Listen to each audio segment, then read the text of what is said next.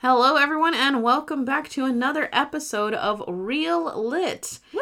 I am here with Sam. What's that? Who's going to tell us all about some classic literature. And, of course, you know me. I'm Katie. I'm here all the time on all of our other shows. But I'm here to talk about some films that may or may not be considered B movies. Sometimes they are, and sometimes they're just forgotten films that you haven't seen in a really long time that shouldn't be forgotten. But, you know, with our overconsumption of media, it's very easy to get lost in the cracks. You know, I was listening to And That's Why We Drink. Huge shout out. Love the podcast, of course. And M on it. I don't remember if it was this latest episode or if it was one of the last couple episodes, but they said something like, do you know that people say now that you were born in the 1900s because we're in the 2000s? And I don't appreciate that. It makes me feel ancient. That's horrible. Why would you do that? Technically true. Why would you do that? Yeah, apparently the kids are like, you were born in the 1900s instead of the 2000s. I mean, well, fuck them kids. They're barely old enough to drink. Only 1 year of them is old enough to drink, so they can go fuck themselves. Amazing. I don't care. Amazing. Oh, you were born in the 1900s. Yes, I was. And you know what I can do? I can drive a car, and I can drink, and I can rent a car, and vote, and smoke. Yeah. Please don't smoke. All legal. Don't smoke. It's fucking not that good. It's horrible for you. Don't do it. I did it for like 10 years. It was not the business. It was not worth it. Don't smoke. It's so bad. 0 out of 10. Don't recommend. Yeah. It's gross. And none of your friends will appreciate you. It's gross. You will always smell like smoke. And if you have to keep taking breaks to go smoke outside or whatever the fuck you gotta do to smoke, your friends will hate you for it. It's real expensive. It is really expensive. It's so expensive. It's very expensive, and no one has fucking time for that. And vaping is not any better. Don't let all the garbage advertisers tell you any different. It's fucking the same. You're still fucking up your lungs. It just smells like bubblegum now, and you're gross. Stop. If you really want to do some dumb smoking experiences, go smoke hookah. No nicotine, not as bad, so you're not going to develop an addictive thing going on. Still gross, though. It's super gross, but at least you're not giving yourself cancer. Fair. Yes. Avoid the cancers. Because, you know, we don't have universal health care out here, guys. Yeah. Like, you gonna pay for your cancer treatment? Because I know you ain't got money for that. Nobody out here has money to pay for fucking cancer treatment. Except maybe Jeff Bezos. Yeah, he's the only one. He could afford it if he got cancer. Everyone else going into fucking debt. Even celebrities going into debt because of fucking cancer treatments. Or fucking Musk's kid, asterisk, interrobang, _ 9. I don't know what the fuck that kid's name is. Oh, what a mess. Okay. Today, we are covering, because it is spooky season officially, and I was like, what am I gonna cover? There's so much spooky literature out there, guys. All the spooks. I'm currently, I'm gonna say reading, but it's not, I'm listening. It's audiobook. It's the same shit. Whatever. Okay? To a horror story that was not meant to be a horror story, but it fucking is. I'm listening to The Handmaid's Tale right now, and it's depressing. Terrifying. It's not even really depressing. It's aggravating. Like, every 2 minutes... It makes you mad. Every 2 minutes, my heart starts beating faster because I'm just getting more upset at what the situation that the person is in. And I can't. It's like doom scrolling, but it doesn't stop. It is! And I don't... Like, I get why it's such... well-known fancy literature or whatever. Sure. And it's super important because, I mean, like, when it was made into the show, like, so many people kind of started seeing the culture around us, and it definitely opened a lot more people's eyes, which is great. Yeah. But it still is rough. It's so frustrating. And some of the I'm only, like, I don't know, 12 chapters, and I've still got a long way to go.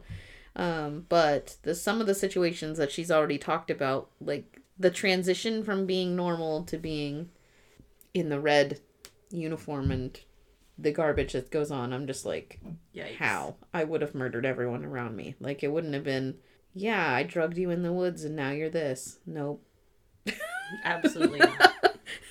I would have gone on a fucking rampage. So interesting. Ay. Sorry, we can't talk about Handmaid's Tale because She's so upset. I'm very upset.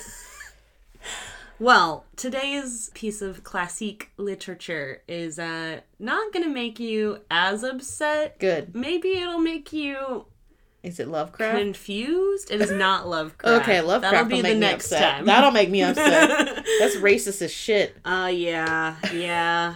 That is a lot of, especially when you get into classics. The further back you get, the more and more likely it is that it's like, yes, great piece of literature. Author was a racist piece of crap, but hey, great piece of literature. So unfortunately, par for the course. And if it's not racism, it's misogyny or both, or more. Still like that with more awful things.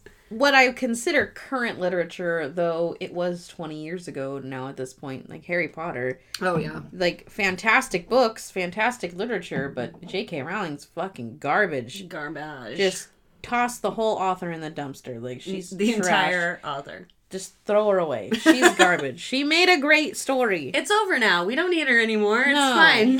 Just, you suck, J.K. Rowling. Get your head out of You your heard it here first. transphobia ass. Signed, Katie. Sign to me. You fucking suck. All right. Today, in fact, it's funny that we talk about Harry Potter because there's some interesting Harry Potter-esque things that go on in today's story. Oh, I'm sure. She just stole from everywhere.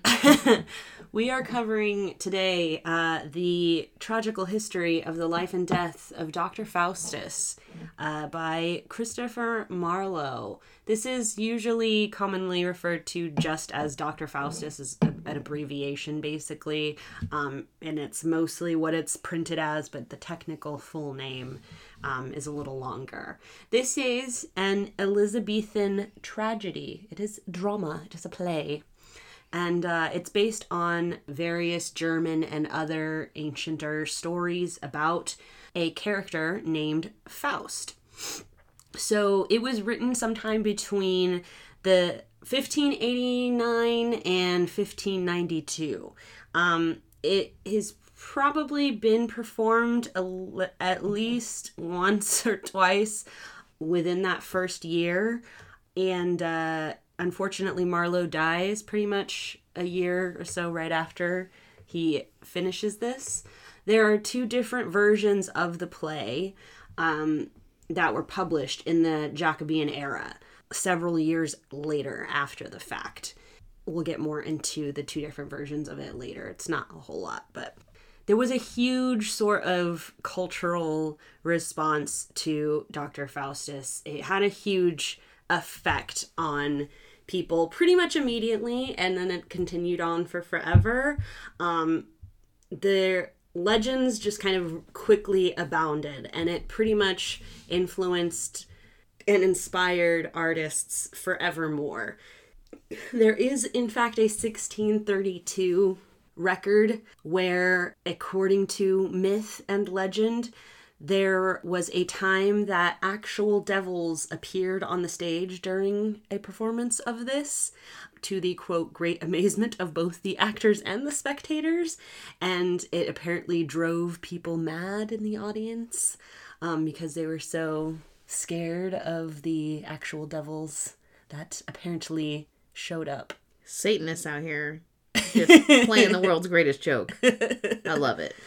So, yeah, that is what you guys are in for today. A little tiny bit more before we get into the synopsis. So, in terms of the text itself, it may or may not have been entered into, like, a registry, basically kind of like copywriting, essentially, on the 18th of December in 1592, but the records are pretty confusing. There's some conflicts over like who the actual rights were supposed to be going to.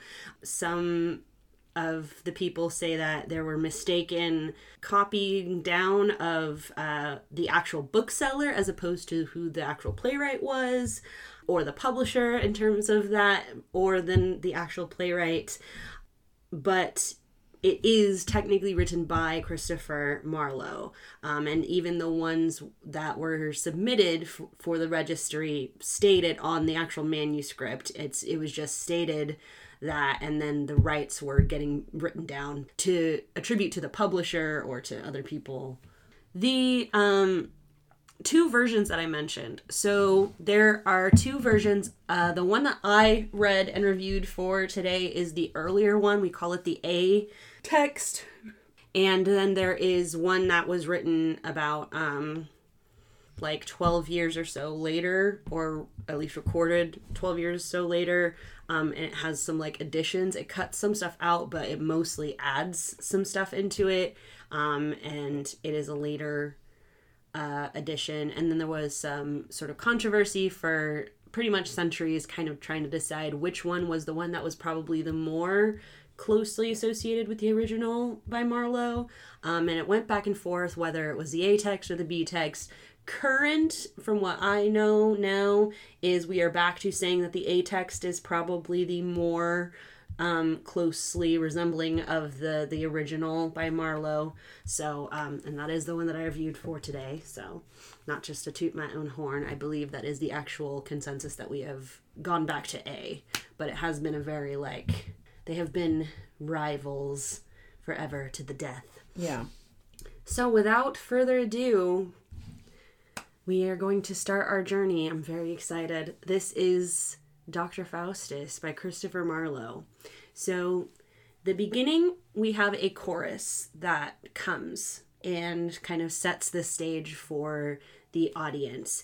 They introduce the story of Faustus to the audience, saying that he's been born kind of not super, super low class, but very not high class, you know, kind of basic. He's from a basic bitch sort of family environment, but he is an incredibly intelligent young man, and so he receives scholarship and eventually earns himself degrees, a doctorate eventually at the University of Wittenberg. And they liken Faustus's tale here in the prologue to the tale of Icarus. If you don't know what the tale of Icarus is the ancient or sort of myth/legend of the man who got wings, but he flew too close to the sun, right? So, which he was told not to do, because if he flew too close to the sun, the wings melt away. And Icarus is Roman, right? I believe so. Roman or... No, Greek, because Mercury would have been the Roman one, because they were named after planets. Yes, probably. That's what it is. You're right. So then it would be Greek in origin. But yeah, his tale is likened to that of Icarus, flying too close to the sun. So it kind of sets the mood for kind of what we're in for as an audience member. And after the chorus gives us this intro, they're like, and here he is, sitting in his study. Let's see what he's doing. And Faustus is sitting there studying, basically, and he's just bored. Faustus's problem is... he is a bored, too intelligent for his own good man. He is like, man, I've pretty much just like conquered every topic and subject that I've ever studied, and nothing is interesting anymore. You know, he's every gate kid before they get into gate. 1000%. Just sitting in class like, this is too easy for me. Yeah. Like, I covered this like 5 years ago already, when I was in like 2nd grade. But he's pretty much like, there's just nothing else for me here. Like, logic is just stupid because people just love arguing. It doesn't have any real value. That's just what it's used for. It could be used for great things, but people don't do it. Medicine can't fix death, basically, and that's all I'm really interested in. If we could be fixing death, then maybe I would be interested in it, but we can't do that, and nobody thinks that that's worthy of our endeavors, so fuck them. Fuck medicine. Law is... He is one of those people who I guarantee has 1,000 lawyer jokes in his back pocket, because he's like, law is beneath me. It's base, basically. And he's like, faith and religion? Yeah, I don't buy their bullshit. This is he says literally, religion seems to be that of que sera sera, the whatever shall be, and that doesn't sit right with him. He doesn't like it. Basically, he wants terms and conditions that he can negotiate, right? And so he's like, God, I'm just so bored. Nothing is interesting anymore. I know what I'll look into. I'll be a magician. Perfect. I'm gonna do it. My friends, Valdez and Cornelius, gave me some books. I'm gonna look into these books. I'm gonna be a fucking magician. And he digs it. He likes it. Are we talking a magician like a pull a rabbit out of a hat type magician, or a magician like Merlin was a magician? Yes. Both? Yes. Okay. All of it. Okay. I can already see where this is going. He's getting into the dark arts, y'all. Yes. It's about to get bad. Yes. Pretty much exactly this. Bring on the demons. Like, let's fucking go.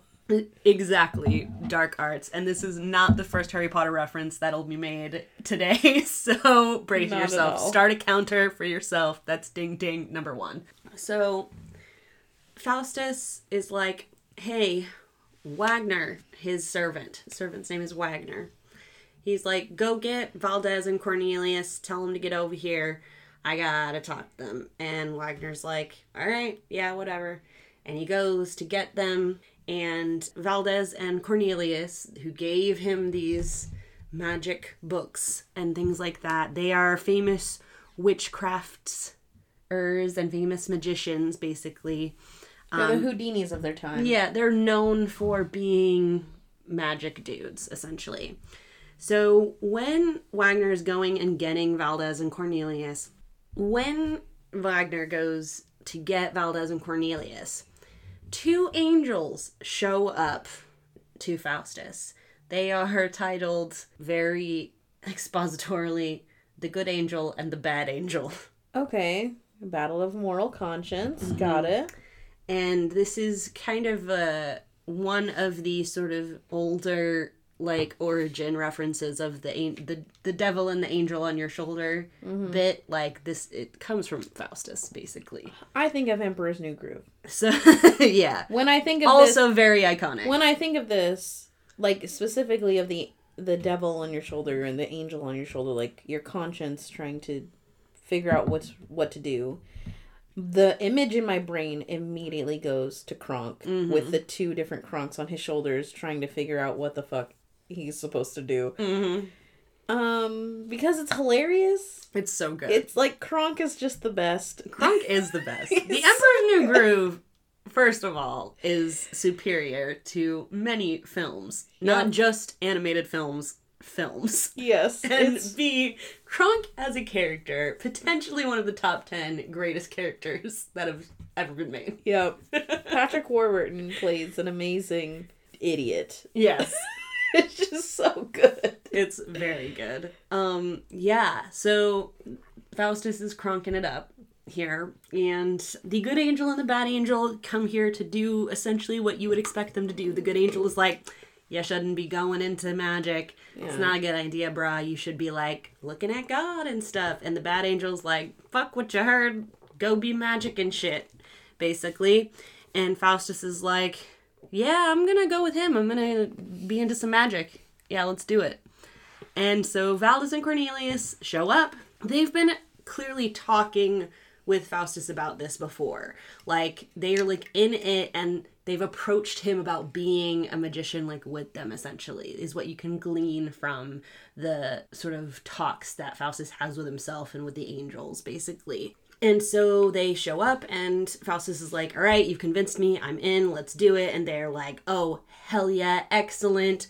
With you as a magician, we 3 are going to be literally the 3 amigos. It's going to be great. And so Faustus is hanging out with them. Meanwhile, his absence is sort of noted, I guess, like, out in, I don't know, the general grounds, or maybe, like, the scholars usually meet up at a certain point in the day or something, and he's just not there. But his presence is noted as being absent by 2 scholars.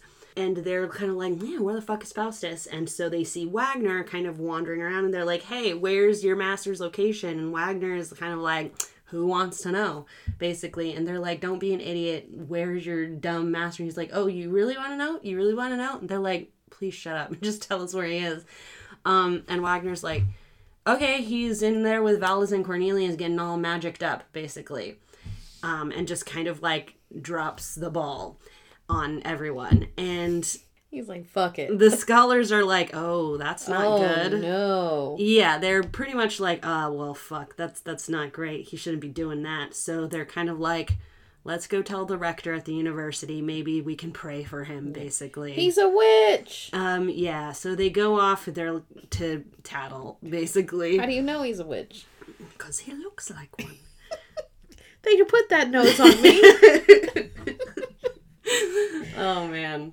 So that night, essentially, Faustus begins attempting to summon a demon. So he's alone, and he's creating a magic circle, and he speaks an incantation, and in this incantation, he revokes his baptism and, like, speaks against scripture and all of this stuff. And when he does this, at the end of it, a demon named Mephistopheles appears before him. And when he first appears, Mephistopheles is so hideous and scary that Faustus is like, please actually turn away and go and change your appearance because I cannot deal with that. Turn yourself into a monk, basically. And Mephistopheles obliges and changes his appearance from his true form into that of a monk.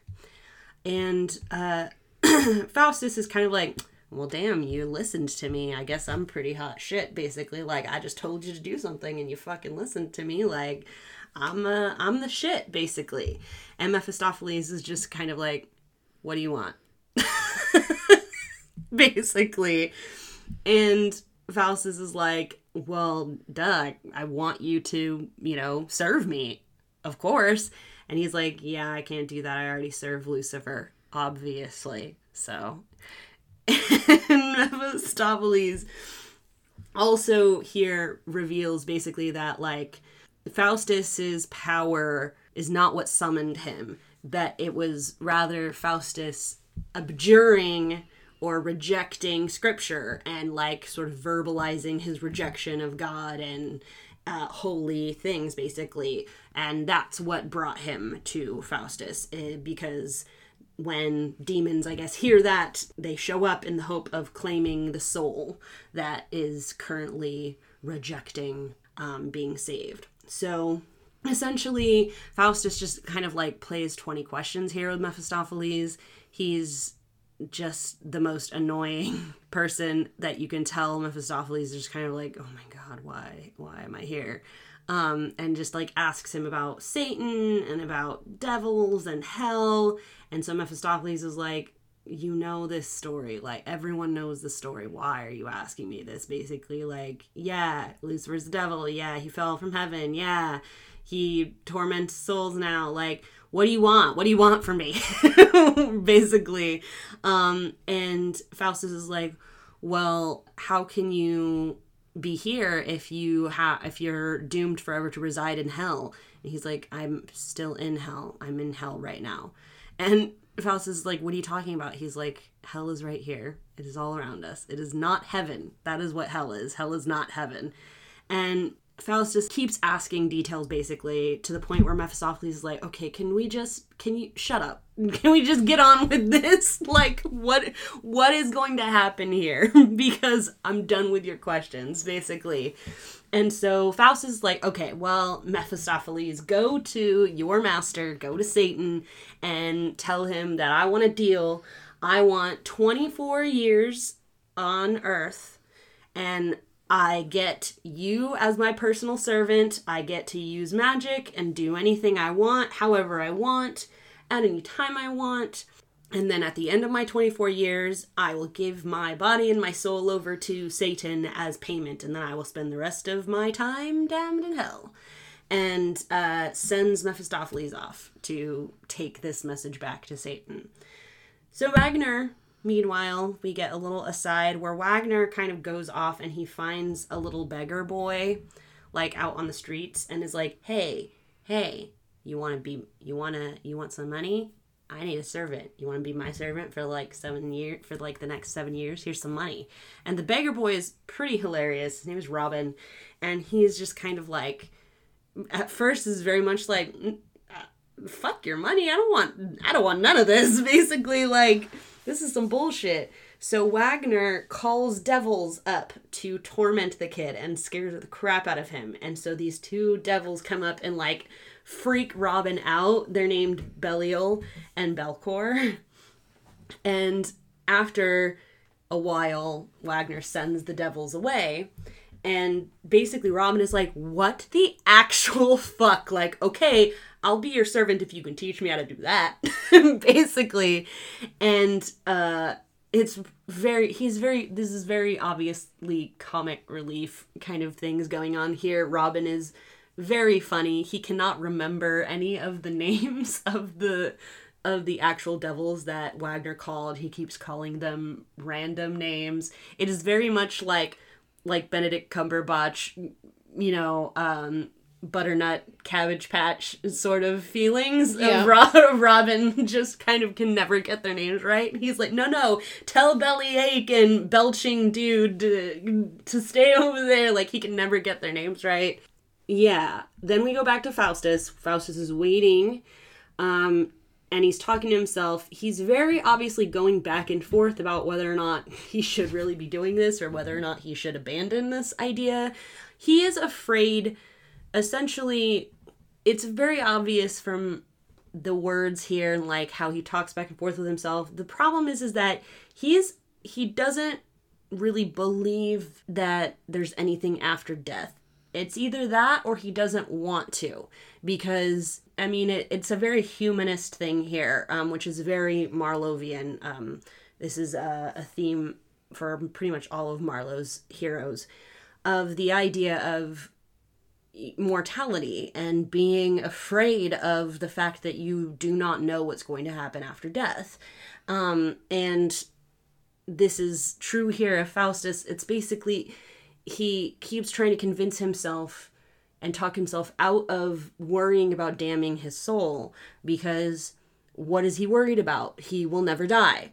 It will never happen, basically, because there's nothing after death. So there's nothing, this is all there is. So that's why I'm doing this. So there's no reason to be worried, basically. And this is why he won't repent.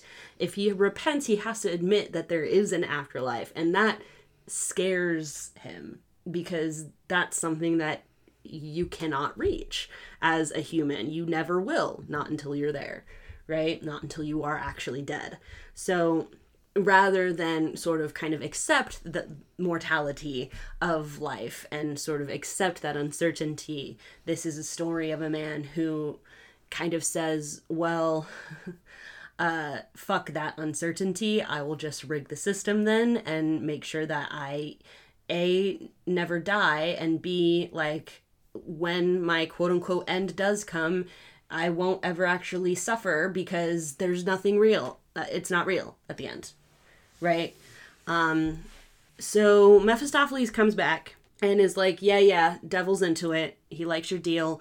But you have to write this deal up in a contract. You got to write the contract in your own blood. And Faustus is like, got it. Not a problem. And he cuts his arm open and he starts trying to write this contract.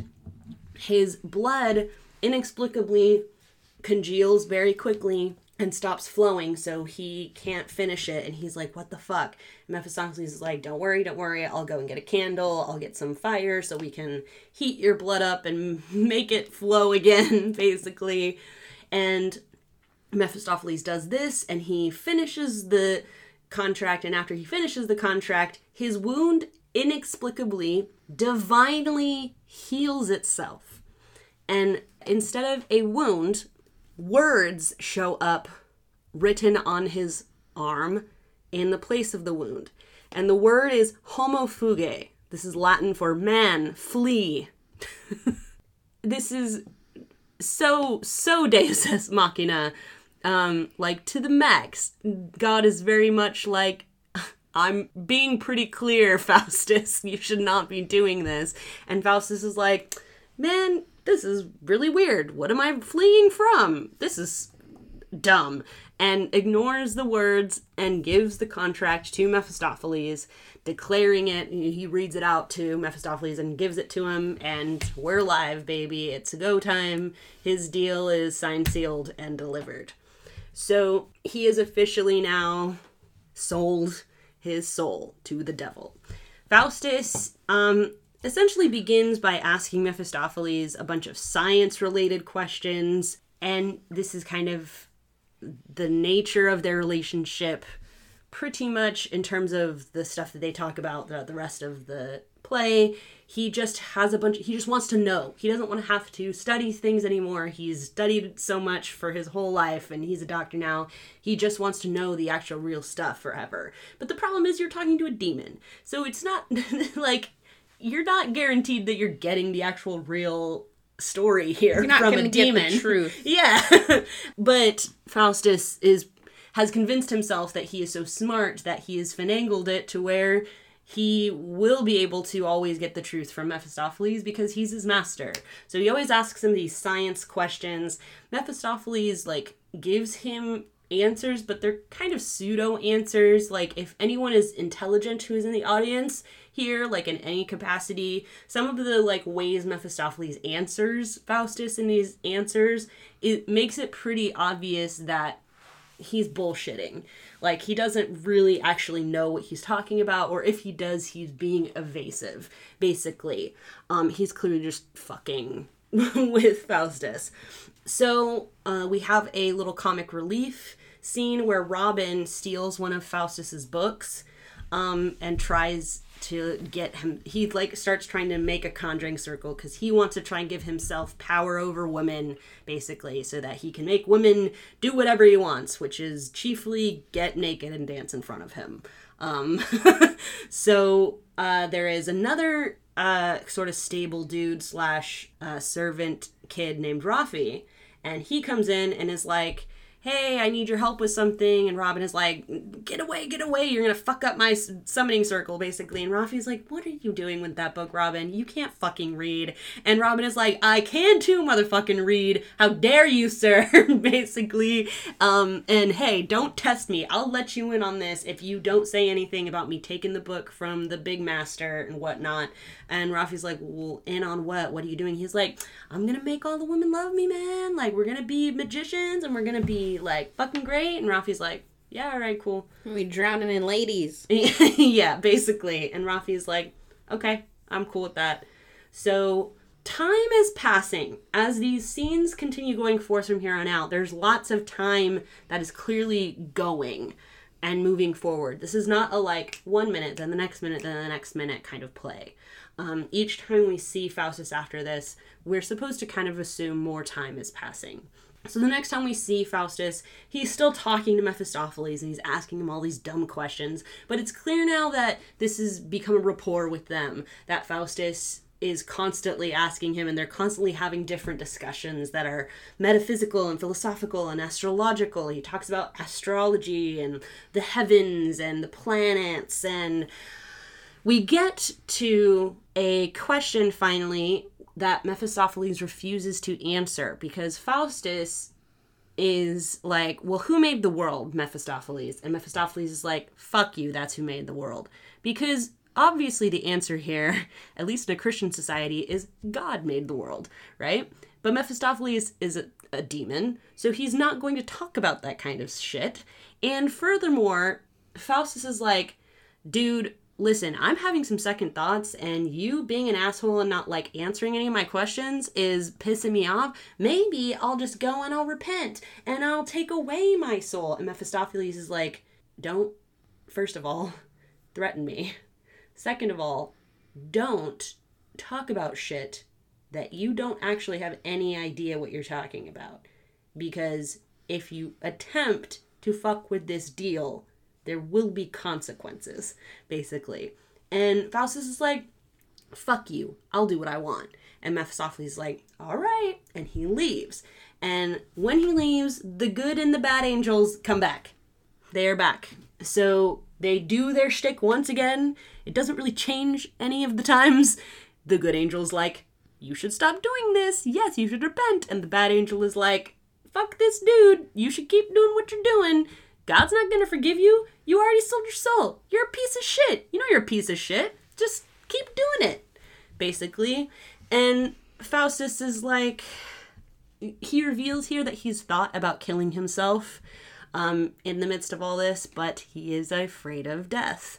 So he doesn't go through with that anytime he gets to that point, because that is his huge thing that he is worried about. So the good and the bad angel leave because Mephistopheles returns with Satan himself and the Prince of Hell, Beelzebub. Fun.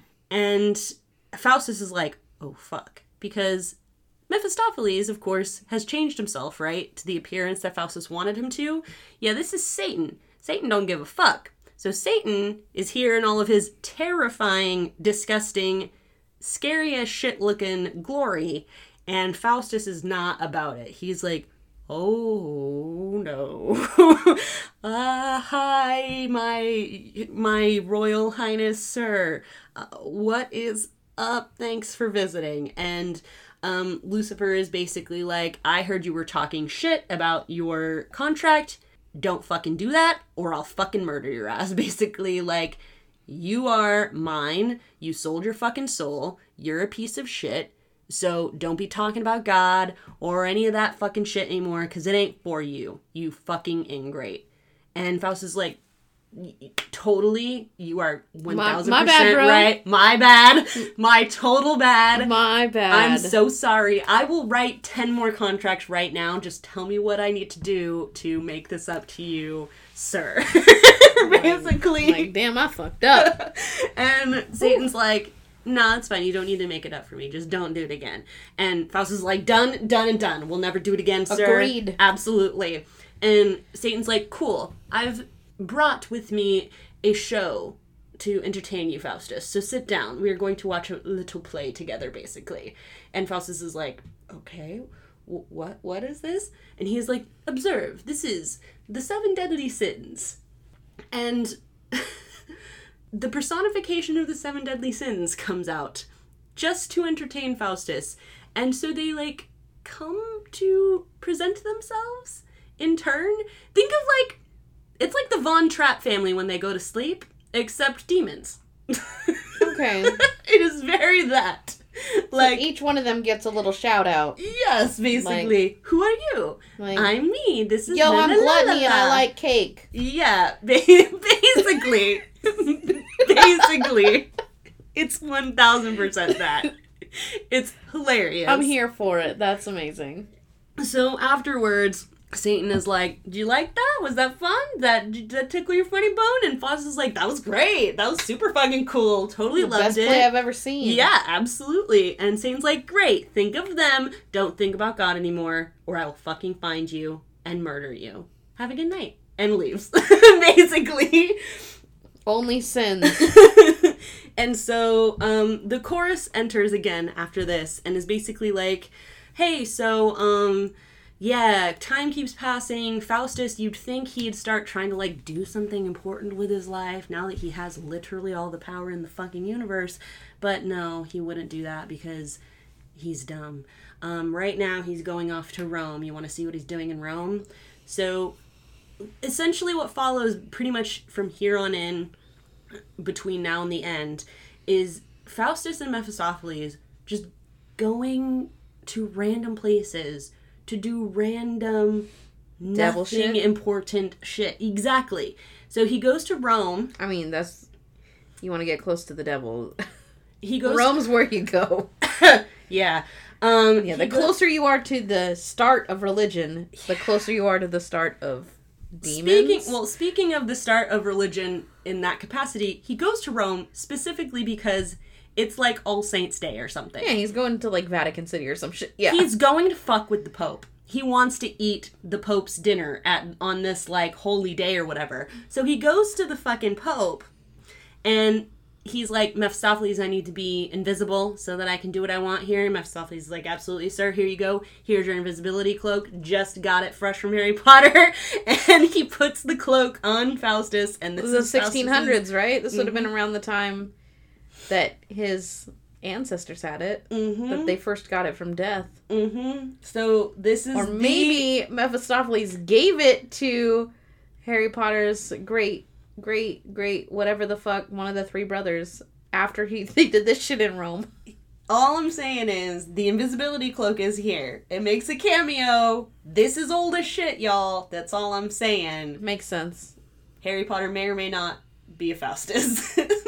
So Mephistopheles like, here's your invisibility cloak, sir. He puts the cloak on Faustus. Faustus is now invisible. He's like, awesome. He goes to the Pope's dinner and he just fucks with the Pope. He like takes the plates out of the Pope's hand and he fucking like hits the Pope upside the head and all of this. It's hilarious. It's making me think of fucking in Little Nicky. Yes. When his brother like possesses the cardinal or whatever at that big, there's like some televised like church ceremony happening, and his most evil brother possesses this cardinal and is just like talking shit on God and like making stupid sounds with his face and like it is very much like, in fact, I would not be surprised if Little Nicky was inspired a little bit by Faustus, some of the things that Faust does. So, because it's very similar. It's essentially him doing that. He's just saying rude shit. Yeah. But he's invisible, so no one knows where he is, and he's taking stuff out of the Pope's hands, and he's smacking the Pope upside the head. So much. Which at this point, like, the Pope's got to be freaking out because there's like a holy ghost. Like, it is a ghost. So the whole thing is like, he's like, everyone is like, oh my god, it must be a soul in purgatory that is here trying to torment the Pope. And so all the friars go off and get like exorcism shit, and they come back with their they're like exorcising the Pope. They're literally trying to exorcise Faustus out of the room. And so it's this whole thing of like, did you ever see the movie that stars Reese Witherspoon and Mark Ruffalo? And it is, she's dead. She's died in this apartment. And Mark Ruffalo is the new owner of the apartment. And so she is a ghost now. And she's like fucking around in the apartment. And he's trying to like exorcise her out. And at one point he brings a priest. And the priest is standing in the middle of Mark Ruffalo's apartment, like spraying the holy water. And he's like, he is so intense. He's like, the power of Christ compels you. The power of Christ compels you. And Reese Witherspoon is standing off to the side. Just like with her arms crossed, like looking at him because he's not even hitting her, and she's just standing next to Mark Ruffalo going like, this is fucking dumb. You better get your money back, basically. Yeah. And it's very much that vibe. Like the friars are walking around going like, cursed be the soul who is trying to hurt the Pope. And Faustus is just standing around with Mephistopheles like, look at these fucking yuppies, basically. Look at these idiots. And they beat the friars up, and that's the end of their time in Rome. That's hilarious. Basically, yeah. It's pretty hilarious. I'm sure everyone was freaking out at that time. 1500s, right? Mm-hmm. Yeah. Oh, yeah.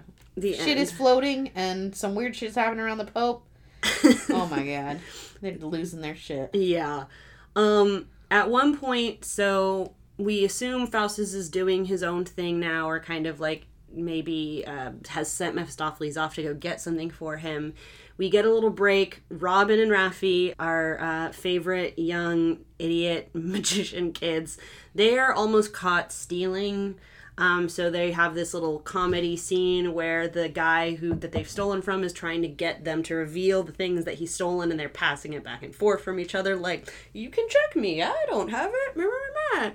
And finally they get away with it, but Mephistopheles shows up right at this moment, and they don't know who Mephistopheles is, so they're like, hey, and they like start basically trying to give Mephistopheles kind of like a rough time. They're trying to be cute with him, basically, and Mephistopheles just is not here for it whatsoever, and he's a demon. He turns Robin into an ape, and he turns Raffi into a dog, and leaves. Damn. And that's the last we see of them, basically. So after this, Faustus goes to visit the Emperor Charles V. And Charles V is like, I want to see Alexander the Great, and I want to see his lover. And Faustus is like, done and done. And he conjures up demons that look like them. And Charles V is like, oh shit, like this is real. Look at the mole on her neck. That she had that. That means that these are the real ghosts, y'all. Like, wow, I'm super impressed. And there's a knight who kind of heckles Faustus and is like, God, what a fucking idiot, basically. He's one of those guys that goes to the magic show because he wants to try and be a smartass, you know what I'm saying? And prove that the magician's not actually doing shit. Yeah. And so Faustus is like, you're a piece of shit, and puts the devil horns up on his forehead, and boom, the knight gets some cuckold horns growing out of his forehead, and it pisses him off, and Faust is very amused. And finally, Charles V is like, oh God, okay, you had your fun, Faustus. Take those off of him now. He's learned his lesson. He won't bother you anymore. And Faustus is like, of course, I will listen to my emperor. And takes the horns off of him. Then he leaves on foot to return back home, because time has been passing now. He's getting close to the end of his 24 years. So he starts wanting to go home. And so he's like, I'm going to walk home, basically on foot. Mephistopheles is like, okay, whatever. I mean, what are your other options? It's the 1500s. Well, I mean, he could go wherever you wanted at this point. Yeah, fair. He could just conjure some shit. Mm-hmm. But he's kind of like, oh, I'm bored. I'm just going to walk. So that's a choice. They have a horse, but he's just not using it. Weird choice. Weird flex, bro. And so as they're walking around, a horse courser comes up and he's like, hey, I need a horse. I'll buy that horse off you for $40. And Faustus is like, yeah, okay, here you go. Take the horse. But hey, don't drive this horse into the water. And the guy's like, what? He's like, just don't ride the horse into water. You can ride him over a bridge. You can ride him wherever you want. Just don't get the horse into the water. Capiche? And the horse courser's like, okay. Yeah, whatever. Faustus is like, cool, take care. And so the guy, like, runs off with this horse. And, of course, he does the exact thing that he told Faustus he would not do. And he tries to ride the horse through a river or something. And the horse disappears and turns into a bale of hay. And so the horse guy's like, what the fuck? I paid that dude $40 and he gave me a goddamn bale of hay. This is the bullshit. So he goes back. I mean, by today's standards, a $40 bale of hay is cheap as fuck. And a $40 horse, that's impossible. Right. So he goes back to Faustus, or he tries to find him. He finds Faustus, like, sleeping in, like, a stable or a barn or something, and Mephistopheles is, like, keeping guard over him. So the horse courser is like, I need to see your master. And Mephistopheles is like, he's sleeping, bro. Like, calm the fuck down. Okay, you can wait. And he's like, nah, can't wait. He fucking cheated me out of my $40. He gave me a bale of hay instead of a horse. And he goes in there, and Faustus is sleeping, just like Mephistopheles said. And he's like, see? Like, just wait until morning to talk to his ass. And he's like, nah, we're gonna talk now. And he tries to wake Faust up by yelling, and Faust won't wake up. So he starts trying to, like, poke and pull at him to wake him up. And he pulls his leg, and his leg comes off. And then Faust wakes up and is like, ah! My leg! Ah! Mephistopheles! Call the sheriff! Call somebody! My leg is gone! And so Mephistopheles is like, I'm taking your ass to the sheriff, bro. And the horse courser's like, holy shit! No, I'm so sorry. Please don't send me in. Please, I'll pay you $40 more right now if you don't turn me into the cops. And Faustus is like, fine, I'll take your money. Oh, my leg. And the guy pays him $40 more and runs away. And Faustus is like, all right, give me my leg back. And he puts his leg back on. Oh my god. It's so ridiculous. That's amazing. Yeah. And so now he has cheated that guy out of $80 instead of $40, and he still has his leg. The first 40 wasn't really a cheat. He told him, like, you got it's rules. True. He warned you didn't him. Follow the rules. Mm-hmm. Guess what? Get fucked. Mm-hmm. So, the Duke of Van Holt is his next stop, because the Duchess would like some grapes. And they're not in season right now. It's in January, and so grapes are like, it would be impossible essentially for her to get grapes right now, but not for Faustus. So Faustus is like, absolutely, I can do that. Here you go. Here's some fucking grapes. And she's like, holy shit. Because they're real grapes and they taste great, but that shouldn't be possible. And then Faustus is like, that's what being a magician is about, ma'am. You're welcome. Another customer served, basically. Yeah, one more happy customer. So finally he goes home. I'm surprised there was no strings attached to those grapes. Like, don't eat more than 15 in one sitting or your head'll turn into a grape. Right. Definitely like a Veruca Salt situation. Yeah. There was definitely some opportunities lost in that. No, Violet Beauregard. There we go. She turns into a That's violet. what it is. Yeah. You're turning Violet. Yeah. There you go. So Faustus finally goes back home. We are very close now to the end of his 24 years. And back at home, Wagner is walking around and he says that Faustus has given Wagner all of his earthly possessions. And he spends all of his time partying now, basically. Like party hardy all the time. So his scholar friends who are here partying with him are like, man, you know what would be cool, basically? They're just hanging around. This is 1000% a stoner circle going like, you know what would be cool, basically? If, like, Helen of Troy was here right now and we could fuck her. And Faustus is like, that's 1000% something I can do. Why didn't you just say so in the first place? And boom, he makes quote unquote Helen of Troy appear. The actual Helen of Troy. So she is a very notorious, she's definitely at this point mythologized to be one of the most beautiful, if not the most beautiful human that's ever existed, essentially. It's the actual Helen of Troy or just a demon that looks like... It's a demon that looks like Helen of Troy. That's what I figured. Yeah. But it's quote-unquote Helen of Troy. And so the scholars These people are don't care. Let's fuck a demon. They're like, oh, shit, she's fucking exactly as hot as I thought she was. And Faustus is like, am I right? Am I right? And they're like, you were right. It's interesting because the Greek and Roman idea of beauty would not have been the same. Like, what is the most beautiful would not be considered the same necessarily as it was in the 1500s, 1600s, so.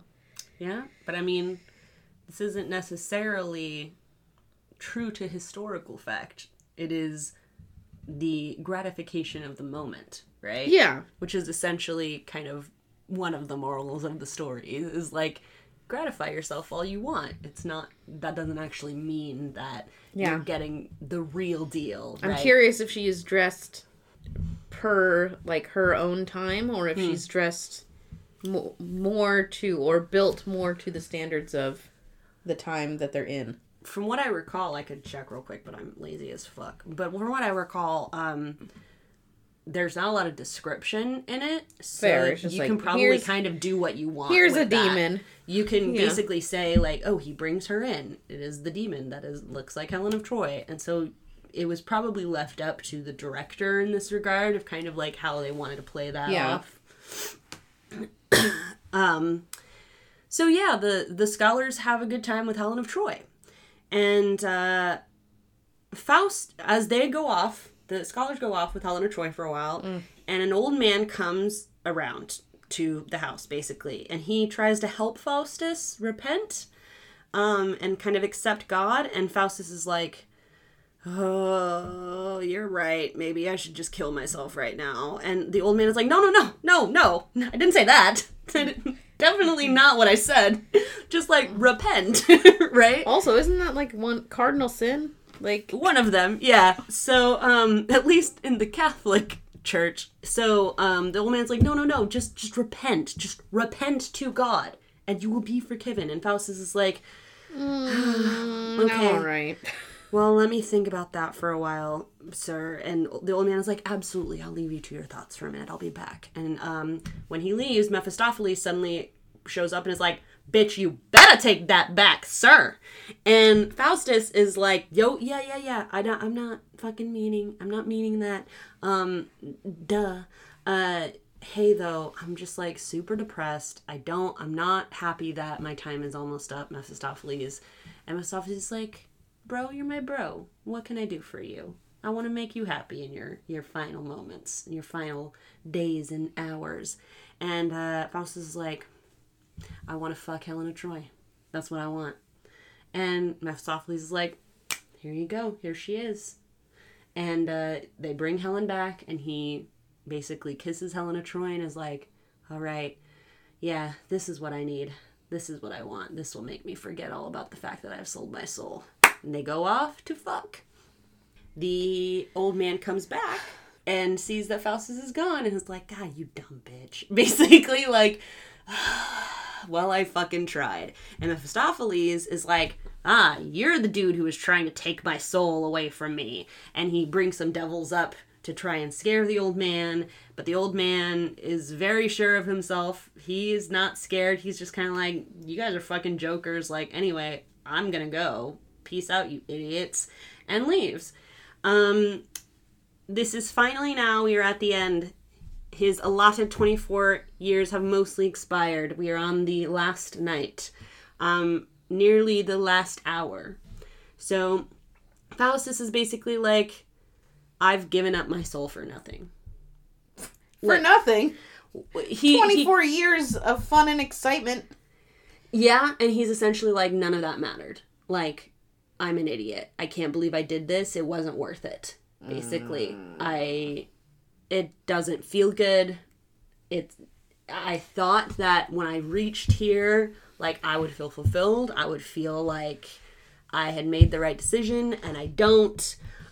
So he goes to the scholars, his friends, and he's basically like, yeah, just FYI, guys, I'm gonna die tonight. So they're like, no.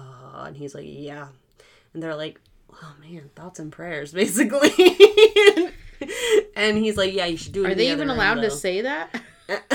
What? Thoughts and prayers? Well, like, yeah, are they allowed to pray? Because I mean, aren't they always like sell their soul to the devil people? No, not these guys. This isn't Valdez and Cornelius. Oh, okay. For all of the fact that they were like, oh, we're gonna be the three amigos, they only show up in the beginning. They like never come back into the play. Piece the fuck out. Yeah, they just piece the fuck out, basically. Weird. Yeah, no, these are just his like fellow scholar friends, basically. Oh, okay. They've definitely been like benefiting from him being a magician, but they haven't done that themselves. Yeah. Basically. So they're just kind of like, well, fuck. Yeah. Like, we'll pray for you. And he's like, yeah, you should do it in the other room, though, because, like, I got less than an hour at this point. Devil about to be here. You don't want to be here. you don't want to be praying when the devil rolls up. And they're like, you're right. We're going to go in the other room, basically. Good call, bruh. Thanks for looking out, homie. And so he gives this whole speech, basically, about how he's damned. He eventually, in this final hour-long speech, and it is a very sad speech. It is very clearly a man who is trying hard to reckon with the fact that he's been evil, he made the wrong decision, and that he doesn't want to be damned. He wants to be saved. And that's what he's always wanted. And he's realizing that that's what he's always wanted. But he still can't bring himself to actually repent to God. He seems to repent, but the way that Marlowe words his entire speech here, it's crafted very meticulously and clearly, intentionally very pointed. Because he never actually repents to God or Christ themselves. He makes statements around the idea. He asks for mercy from Satan. He assumes that if he's not going to have mercy from God, then at least blank, right? Like, he comes up with different ways and phrases to talk about how he doesn't want what's coming to him, but he does not ever get out the actual, God, I repent, please save me. That never happens. And that's a very obvious choice here, because that is the thing that should, in theory, if that's what you believe, save him. If you ask and repent, you will be forgiven. That is the whole doctrine of Christianity and God and all of that stuff. So he tries to hide from God's wrath. He asks for the earth to swallow him whole, and it won't. He cannot escape, basically. And Mephistopheles and Satan and all of the demons come to drag him off the stage. His last word is him screaming Mephistopheles' name, basically. And that is the end of him.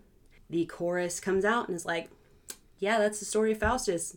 He was hella smart, and instead of using that power to be great, he was a dumb hoe. And that really sucks. The end. And that's the end of Dr. Faustus by Christopher Marlowe. I mean, you sell yourself to the devil, and then you get what you get. You spend 24 years making other demons do your bidding, and now you became one. So now you get to be Helen of Troy and fucked by scholars for the rest of eternity. Yeah, basically. Cool story, bro. So, yeah, the story of Dr. Faustus. Marlowe is basing this off of older tales. We know that very surely. This is the first dramatization that we know of the Faust legend, but it is based on older tales. In particular, there was a 1592 translation of an old German story. The English translation was called the English Faust book. The actual earlier German edition from 1587 is believed to be lost now, but this would have been called Historia von die Johann Fausten. This is probably actually even not the first iteration of the tale itself anyway. It may have even been influenced by an even earlier equally lost pamphlet in Latin. So it is just a very old tale that has been sort of perpetuated over and over again throughout centuries. Basically, there are also some historical figures that Dr. Faustus could have also been based off of here, at least in terms of Marlowe drawing inspiration, because of the fact that this was such a mythologized story of the character Faust. Soothsayers and necromancers and magicians of the late 15th century all were very romanticized with that name, and so they would adopt the name Faustus as like their witch name or their warlock name. You know what I'm saying? So because Faustus is Latin, it's Latin for the auspicious or the favored one, basically. So, which is weird. Yeah. Because he's not really... He's favored by Satan, I guess. Yeah, it's essentially, it's almost kind of like people discuss how that, it's like he's the one that was chosen by Satan he wanted his soul, so he made the deal with him, right? Rather than just take him. Also, people consider it the fact of saying, like, he was chosen in the sense that he had everything going for him. He was an incredibly intelligent man. They liken him to a Solomon, basically, of that he had everything. He had the looks, and he had the brain, and he had the charisma and all of that stuff, and he wasted it. So he was chosen by God, but he gave that away, basically. So essentially, yeah, whatever the inspiration was, Marlowe's play is very faithful to the Faust book, at least in terms of what we have as far as the English translation of what we believe is the German original pamphlet. There have been many, many adaptations, of course. It is a play, so it's been performed a whole lot.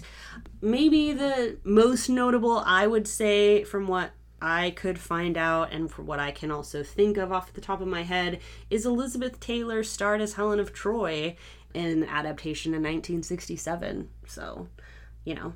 What a role. Yeah. That's not the role I would have chosen. Yeah. Faustus has raised, obviously, I'm sure people can understand here, a lot of controversy. The interacting with the demonic elements and the realm of hell and Satanism, etc. Before Marlowe, few artists and authors would ever really touch this kind of subject matter, right? After his play was kind of when authors and artists really sort of began to think and sort of experiment and expand on their views or their interpretations, right, or takes on the spiritual world and the intricacies and the nuances of that, rather than have anything always be completely 100% devout, right? So Christopher Marlowe, who's also known as Kit Marlowe, was baptized February 26th, 1564. He was, as we've said, an English playwright. He was also a poet. He was a translator in the Elizabethan era. He is among the most famous of the Elizabethan playwrights, second maybe only to Shakespeare. And that is a statement that is pretty loaded. We'll get back to Shakespeare in a bit. He is noted basically because all of his protagonists, among a bunch of things, but he's very well known. We would call this Marlovian in the sense of a Marlovian hero is a hero who is an overreaching protagonist. They always are an Icarus, basically. They reach for too much. They want more than what their lot is, basically, or what they should be striving for. He was the second of 9 children. He was the oldest child after, unfortunately, the death of his sister Mary in 1568. He was born to a shoemaker in Canterbury named John Marlowe and his wife Catherine. And his birth was likely to have been a few days before his baptism, right? And so that makes him about 2 months older than William Shakespeare, because they are born of the same year, very close together. So they are contemporaries in pretty much every sense of the word. By 14, Marlowe attended the King's School in Canterbury. He was on scholarship. 2 years later, he went to Corpus Christi College in Cambridge. He studied on scholarship there as well. He received his Bachelor of Arts there in 1584. He mastered Latin there. In 1587, he actually earned a Master's of Arts. The university hesitated awarding it to him at first because there was a rumor, we're going to get into this, that he intended to go to the English seminary at the Rheims in northern France. And this would have been if the rumor was true, this would have been for ordination as a Roman Catholic priest. And this was a problem because at this time, Queen Elizabeth I had some anti-Catholic laws in effect, basically. This would have been criminal. Any attempt by an English citizen to be ordained in a Roman Catholic church would have been criminal in Britain.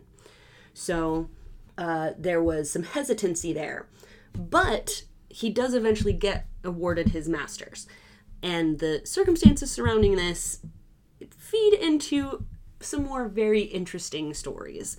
So, despite the implications for Marlowe, his degree was awarded on schedule because the Privy Council of England intervened on his behalf. They pretty much commended him on his faithful dealings and good service to the Queen. And in this sort of intervention, his service was not really specified, but the letter really invokes a lot of speculation in this regard, to the point that many people believe essentially that it's a strong indication that Marlowe was potentially a spy for the Queen. Because there's the only surviving evidence of this correspondence is found in the Privy Council's minutes. The letter itself is gone.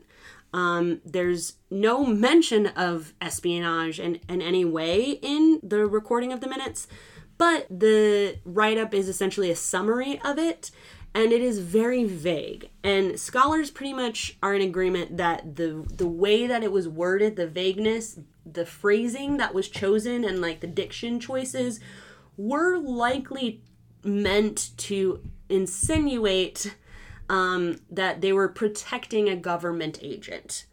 And so there are still debates basically as to whether or not this was actually real or not, but the language used is language that is pretty typical of what they would have been using if they were attempting to sort of protect the privacy or the nature or the details of a government agent's work. So there's not a lot known about Marlowe's adult life, and because of this, probably it deals even more into the leanings in of the rumors, because the spy thing is a huge rumor.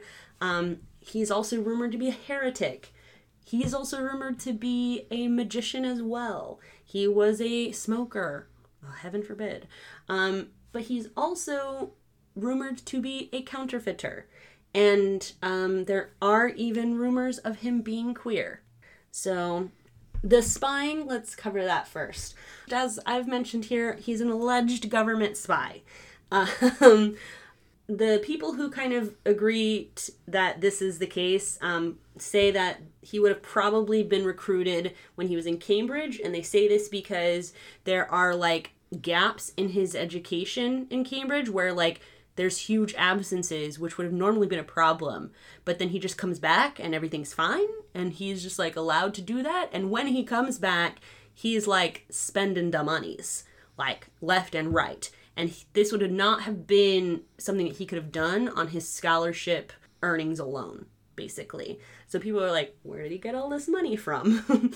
What are these unspecified affairs that he goes off to do? Why are they just letting him come back and they're not contesting any of this stuff? I mean, I could feed into one of his other rumors as an explanation for all of these things. Yeah. So lots of the rumors are pretty great, and I don't know necessarily if any of them really kind of even necessarily negate or mutually exclude any of the others. Yeah. You know what I'm saying? So they consider the other reason that he is considered potentially a spy is they believe very strongly that he was probably the Morley that was referenced as Arbella Stuart's tutor. And if that is so, Arbella Stuart is the niece of Mary, Queen of Scots, and the cousin of James VI of Scotland. So at the time... Lots of money. At the time, Arbella Stuart was one of the contenders for the succession of Elizabeth's throne. So him being her tutor, like, he would have been spying, basically. That's what he would have been there for, right? Now, people say that they dispute this because they say that records technically have him living in London, so not as being present there to be Arbella's tutor. However, the records do have months that are unaccounted for in terms of his whereabouts, and there is some leeway there in terms of where he could have been in those months, basically. Hard to get to Scotland in those days, though. Yeah, unless you are riding on the Queen's dime, you know? I mean, even then, still gotta cross the English Channel. Yeah. Scotland's on an island. Another island that's not... True. Can be tricky. Fair. And would take quite a while, because, you know, boat travel in the 1500s. Fair. He is arrested a few times in his life. However, when he's arrested, he is often treated very differently than normal prisoners would be treated. Oh, yeah. He's often let go prematurely, and because he's white. And then his, like, issues are just kind of never brought up again. And he just keeps going about his life. Because he's affluent and white? Yeah. They say in particular one time he is arrested in 1592 on the accusation of counterfeiting coins for these seditious Catholic groupings. So when he is arrested for this, they send him to the Lord Treasurer. But after they do that, no charge or imprisonment results from this. He's just let go. And people say like the arrest here may have broken up one of his spying missions. He might have been involving himself in this because he was essentially trying to be like an undercover to sort of infiltrate the followers of the Catholic counterfeiters here, and then reporting back to the Lord Treasurer. So that's potentially why when they sent him off there, the Lord Treasurer was like, that's fine, he can just go. You're good. Yeah. So Marlowe, in terms of his philosophies, he was reputed to be an atheist. Not surprised. Yeah. And this... Based on this text, because if you were religious, you would get fucked over for writing something you like would this. be scared to write it. That's the reason lots of people didn't write stuff like this up until then. Because people were like, if I want to write something like this, am I myself damning myself basically. Right? So this was a dangerous implication to be had here, because like that would put him in enemy of God and state and country, basically. There was a huge sort of rise in public fears at this time as well concerning atheism, referenced as the school of night a lot of the time. Anytime you see that reference, they're talking about atheists, just FYI. So modern historians consider, however, that this atheism, as well as the records of him being Catholic, as well as the rumors of him being queer, as well, may have all just been basically like sham accusations. So the reason that they say this is because it would have helped him bolster his reputation if he was a spy, to have these sort of reputations, because if you're reputed as an enemy of the state, you're much more less likely to be considered as someone who's actually spying for the state, right? And also because when he was accused of this kind of stuff, all of them kind of boil down right back to one single person as the accuser here. And it is a guy named Richard Baines. So essentially it's the same guy that got in trouble with him when he got in trouble with counterfeiting. And it's a very he said thing. Like, I wasn't doing it, he was doing it. I wasn't doing it, he was doing it. He's doing it because he's an atheist. No, you're an atheist. Like, that kind of vibe that's going on here. So when Baines and Marlowe get caught, they essentially accuse each other. Yeah, right? And Baines, like, throws himself into that really hard. He's an atheist. I hear him talk all the time about how he hates God, and he's always trying to get other people to hate God, and all of this stuff, basically. However, there are similar statements eventually that are given by Thomas Kidd. We'll talk a little bit about Kidd's accusation in a minute, but we're going to move on here. So it's been claimed that Marlowe was queer. I would guess the guy that keeps accusing him of everything else is his lover, and that's why they keep getting caught together. Yeah, well, and they're trying to get each other in trouble for other things so they don't get in trouble for being in love. Well, the other thing too is if you're trying to get somebody, if you're trying to accuse somebody and get them more in trouble than you want to throw the book at them, right? So the guy was really just like, he's an atheist and he's a Catholic, which does, both of those things don't make sense together. They should be mutually exclusive. He's a Catholic, but he's also an atheist, but he's also queer, but he's like, you know what I'm saying? But he's also like an asshole slut, and he like tries and rapes women. Like, all of the things, you just throw it's like throwing the spaghetti at the wall and seeing what sticks kind of scenario. Yeah.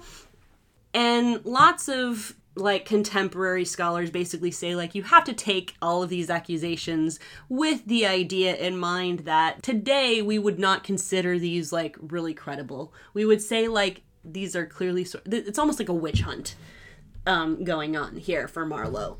But outside of that accusation, there is something to be said with the fact that Marlowe, in terms of his writing and his plays, he's most known for, not Faustus, actually, for other plays, in particular Tamburlaine.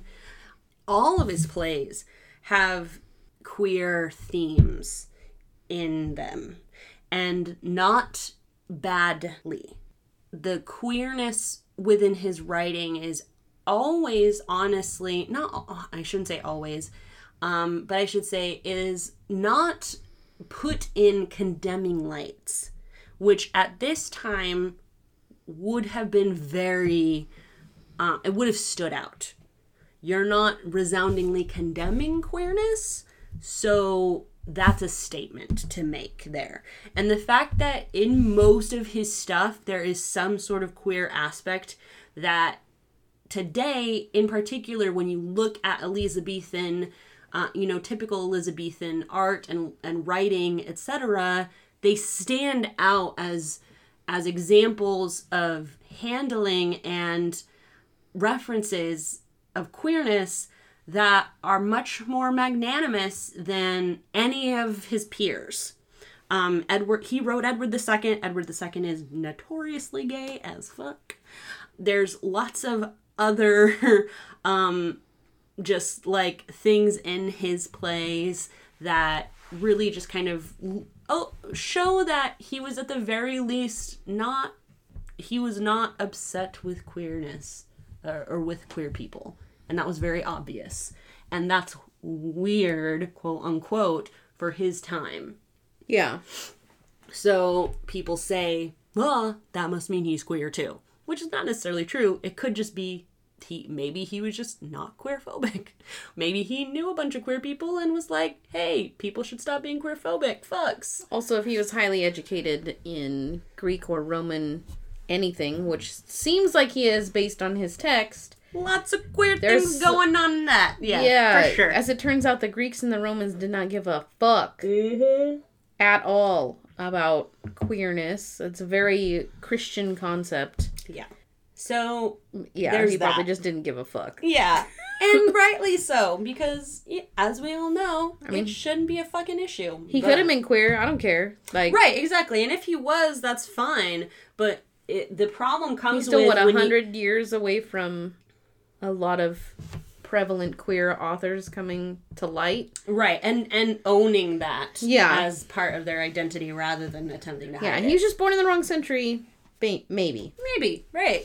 And also, like, it shouldn't be a big deal. If he was, he was. If he wasn't, he wasn't. Yeah, who cares? The problem comes with, unfortunately, back then, any sort of rumors of those regards, you always have to remember, come with the associated, attached intention of, back then, to say someone was queer in any way would have been condemnation. It would have been them condemning him.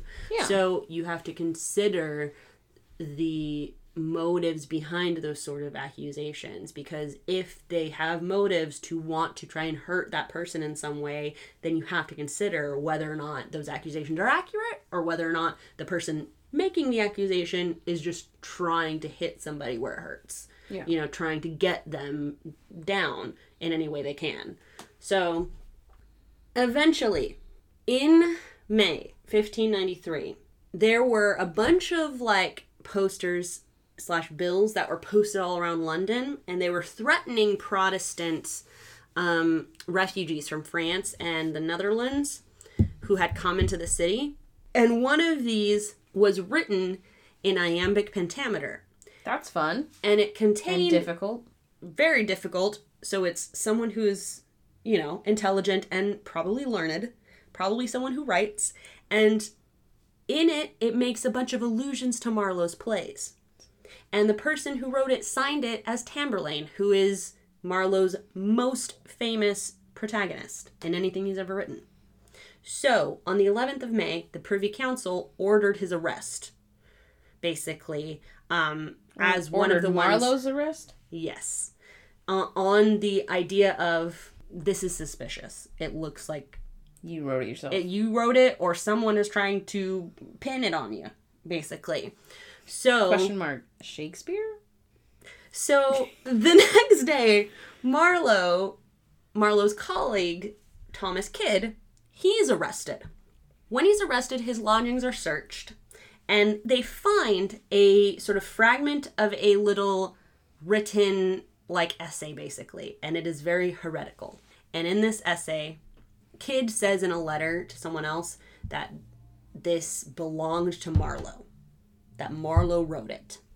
What the fuck? Basically. And so Kidd essentially sells Marlowe out here. Whether or not it's true... That's a question that can be had. Yeah. But this is what Kidd says, that this heretical essay was written by Marlowe. So a second warrant is issued for Marlowe's arrest on the 18th of May.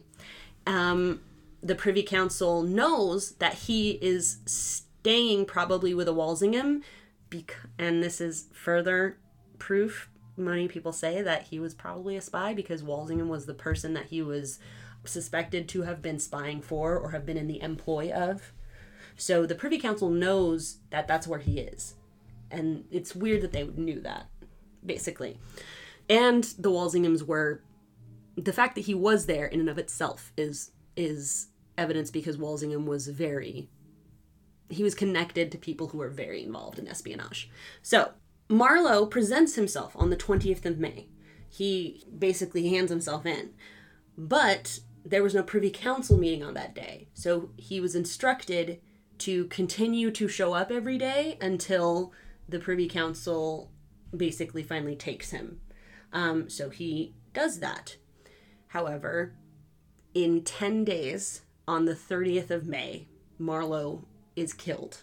So rumors immediately abound. There's a huge rumor that he's stabbed to death, that he dies in a drunken fight, and this is a very popular one even today. However, the official account comes in 1925. Jesus.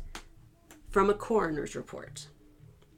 So... They exhumed his body from 400 years ago? No. This is from when it happened. Oh, okay. 2 days later after it happened, this coroner's report is written. Okay? So this is the 1st of June, 1593, excuse me. This is the coroner of the Queen's household, William Danby. Suspicious number 1. Why is it the Queen's coroner? Marlowe spent all day, according to them, in a house with 3 men. One of them is named Frizzer. All 3 of them have been employed at one time or another with the Walsinghams. Witnesses say that Frizzer and Marlowe start arguing over a payment of a bill while Frizzer's sitting at a table between the other 2 and Marlowe's lying behind him on a couch.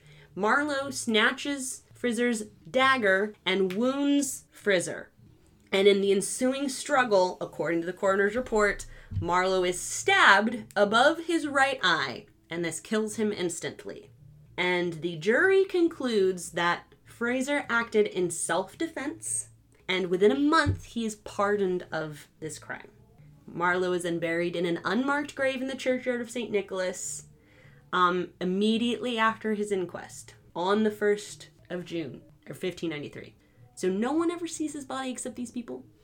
No one ever sees it after the fact. Sounds like a spy. Like he didn't really die. Some people believe it and some people don't. Some people believe that either this is not how he really died, or some people believe that he didn't die at all. Right? So I mean, I think he died eventually, but I don't think he died Obviously, necessarily. He's not still alive today. Yeah. But I feel like his death was faked. Mm-hmm. On purpose. Sounds like to keep with this spy concept, this idea that he was a spy. Sounds like it was just like, oh, well, your spying is in too deep. We gotta fake your death and give you a new identity so that you don't get in trouble. We don't get in trouble. We don't start a fucking war. New identities. That's an interesting concept. Hold that concept. So, there's various reasons why people don't believe this. First and foremost, the dudes who were involved in this, who were the testimonies involved, they were literally known for being liars. Like, they lied for a living, basically. So, everyone is like, nah, none of this is what really happened, basically. Yeah. Also, the fact that there should have been a second county coroner there with the Queen's household coroner.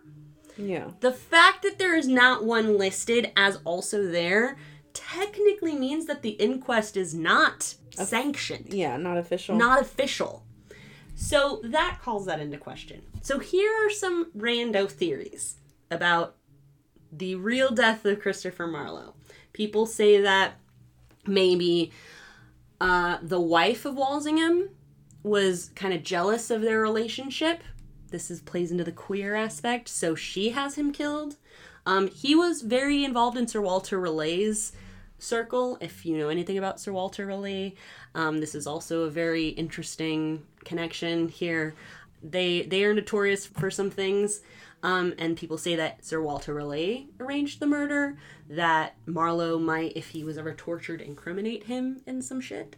People say that the Privy Council actually had him murdered because he was an atheist and maybe he would eventually, because he was a spy, if he ever got questioned good enough, he could reveal that some of them might have been atheists.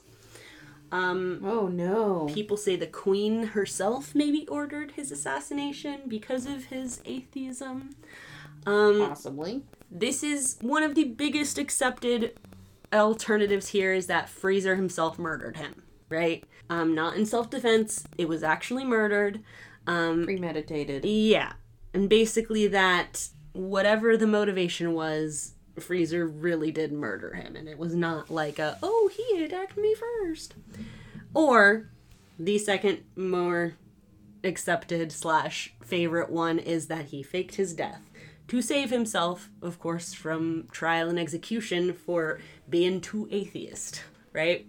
Now, in that, he would have then, yes, absolutely, if he wanted to continue being a spy, have to have a new identity. Mm-hmm. And the funny thing about that is Christopher Marlowe and William Shakespeare have a lot of interesting things in common. So, Shakespeare, as I've mentioned, is a contemporary of Marlowe. In fact, the most popular Elizabethan writer is Shakespeare. Absolutely. Yeah. That is literally who Christopher Marlowe is really only seconded by. And it's funny because Shakespeare's plays, there's a lot of, at the very least, Marlovian influence, if nothing else. In As You Like It, for instance, there are copious allusions to Marlowe's work. Now, it alludes to his actual works, it alludes to his life and his death in it. However, in terms of influence or inspiration, Marlowe wrote a bunch of plays just like Shakespeare did, right? And there are some plays that Marlowe wrote that subsequently Shakespeare writes, and they are very echoey of Marlowe. Noticeably echoey of Marlowe. Antony and Cleopatra is very much Dido by Marlowe. The Merchant of Venice is very much The Jew of Malta by Marlowe. Richard II is super very much Edward II by Marlowe. And then Macbeth is very Faustian. Very, very Faustian in nature. Right? So people essentially say, because if you don't know anything about Shakespeare and kind of the sort of controversies around the authorship of at least some, if not all, of Shakespeare's work, a lot of people say Shakespeare was not the actual writer of the work. There's a lot of that. Mm-hmm. People think he just stole, either he stole from other people, or he paid other people off to write his shit, or Shakespeare was a one-stop shop where other people would put all of their works towards, and they would just they would write it and then he would present it as a work of his to get famous, basically. They would just take their credit off of it and just slap Shakespeare's name on it, and he would supposedly pay them for their works. Yes. So people have postulated that, hey, around the time Marlowe dies is around the time Shakespeare starts cranking out some shit. What if Marlowe faked his death?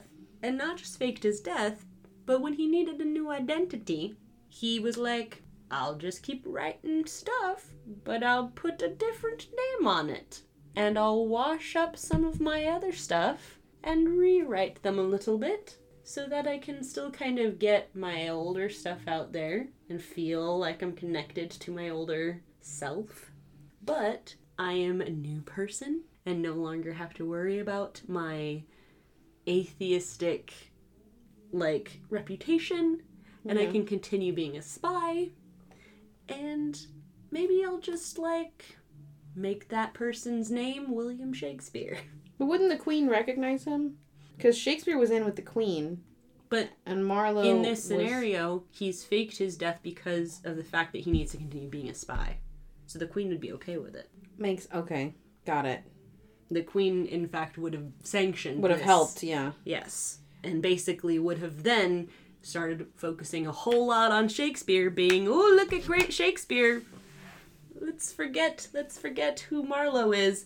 Yeah, and Katie is, for those of you who can't see, because this is a podcast, Katie has been looking up pictures of Marlowe and Shakespeare, and yes, Google is rampant with the point Marlowe and Shakespeare being the same person, or at least that Shakespeare had stolen Marlowe's work in some regard. That is the second thing. People say, if he didn't fake his death and become Shakespeare, people say, did Shakespeare have Marlowe targeted, potentially taken out? Because Marlowe was, again, very popular. He was very good at writing. Not just noted as of today.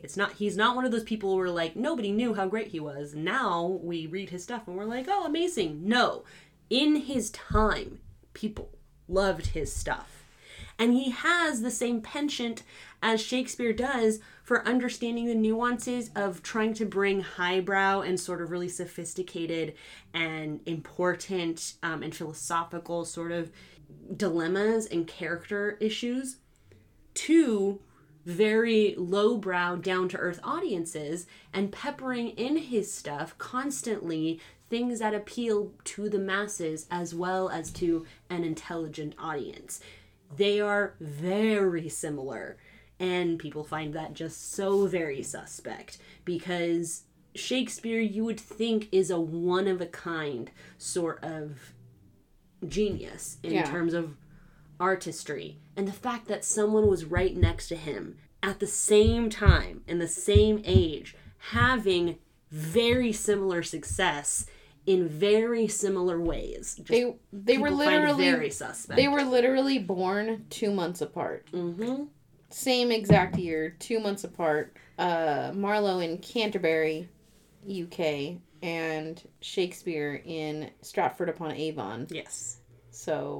So yeah, that is the other thing, is if Shakespeare isn't Marlowe, maybe Shakespeare was like, that dude's gotta go down. That dude's gotta go. I mean, the iambic pentameter, like, poster that got him shut down, like, that screams Shakespeare. It like, screams nobody Shakespeare. fucking else was writing an iambic pentameter. You're the only one, bro.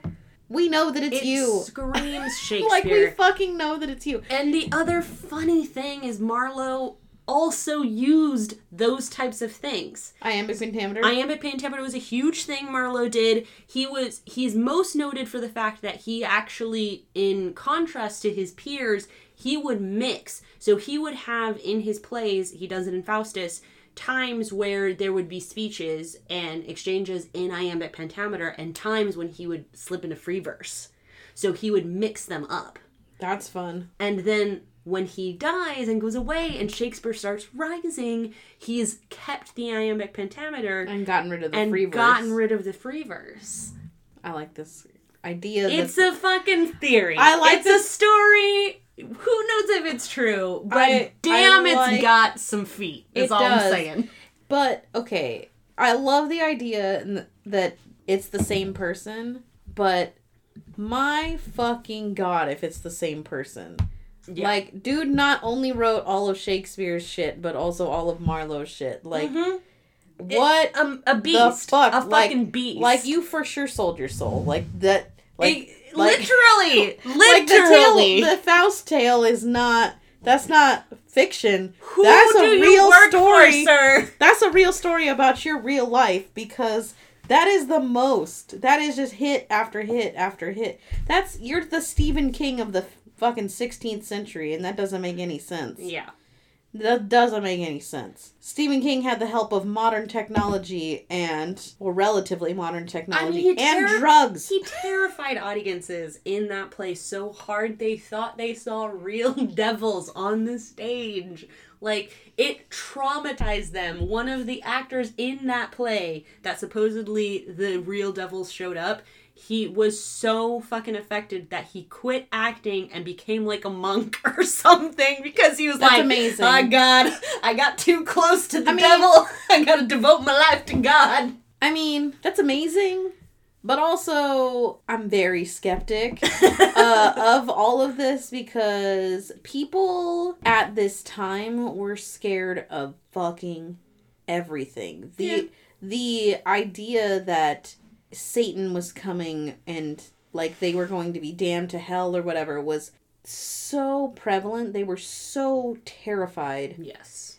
Of everything. It was just like it lasted forever. That like this terrified, like scared notion that we're gonna it's still around. It's honestly. Still around. It's still around, much less to an extent today. Yeah. But it lasted forever. Like, so much so that when you study music, you learn in the 1800s and even in the 1900s, there are symphonies that were being made where the music was so dissonant. Yes. And so not happy, I guess, for those of you who don't know music terms. Grating or sad, that there were literal riots at concert premieres because things were so insane. Consider, like, how, you go to a fucking heavy metal rock concert and people are, you're listening to that death metal and you're listening to all of that fucking real depressing shit, and you're listening to it for a reason. Yeah, it doesn't necessarily mean that you always constantly feel that way, but there's a reason people were drawn to it. It's because everyone sort of feels that way, at least at some point in their lives. And it's the same thing, like, that was influencing composers and artists, and musicians and stuff back then. Yeah. They were just doing it in their genre, right? It's funny you mentioned that because it makes me think of Sweeney Todd, and the fact that when the first performance of Sweeney Todd ever happened, if you don't know the story of Sweeney Todd, it's a great story. You should check it out. I might cover the original story of it someday. It's really good. But the music of it is so viscerally dissonant and raw that when it first started, the audience members didn't realize that it was the actual like music for the play. They were terrified because they were like, what is that? Holy shit.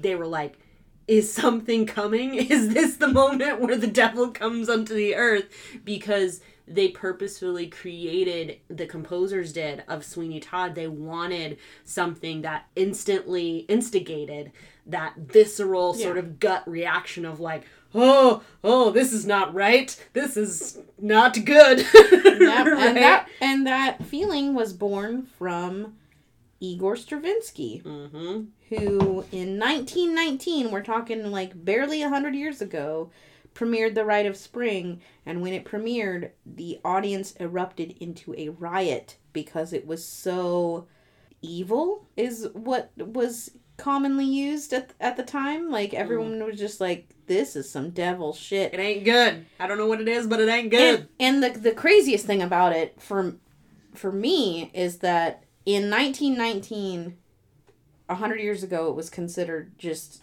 horrible and insane. And within 24 years of its release, which is not a long time in the terms of art, like long form art, it's not that long. No.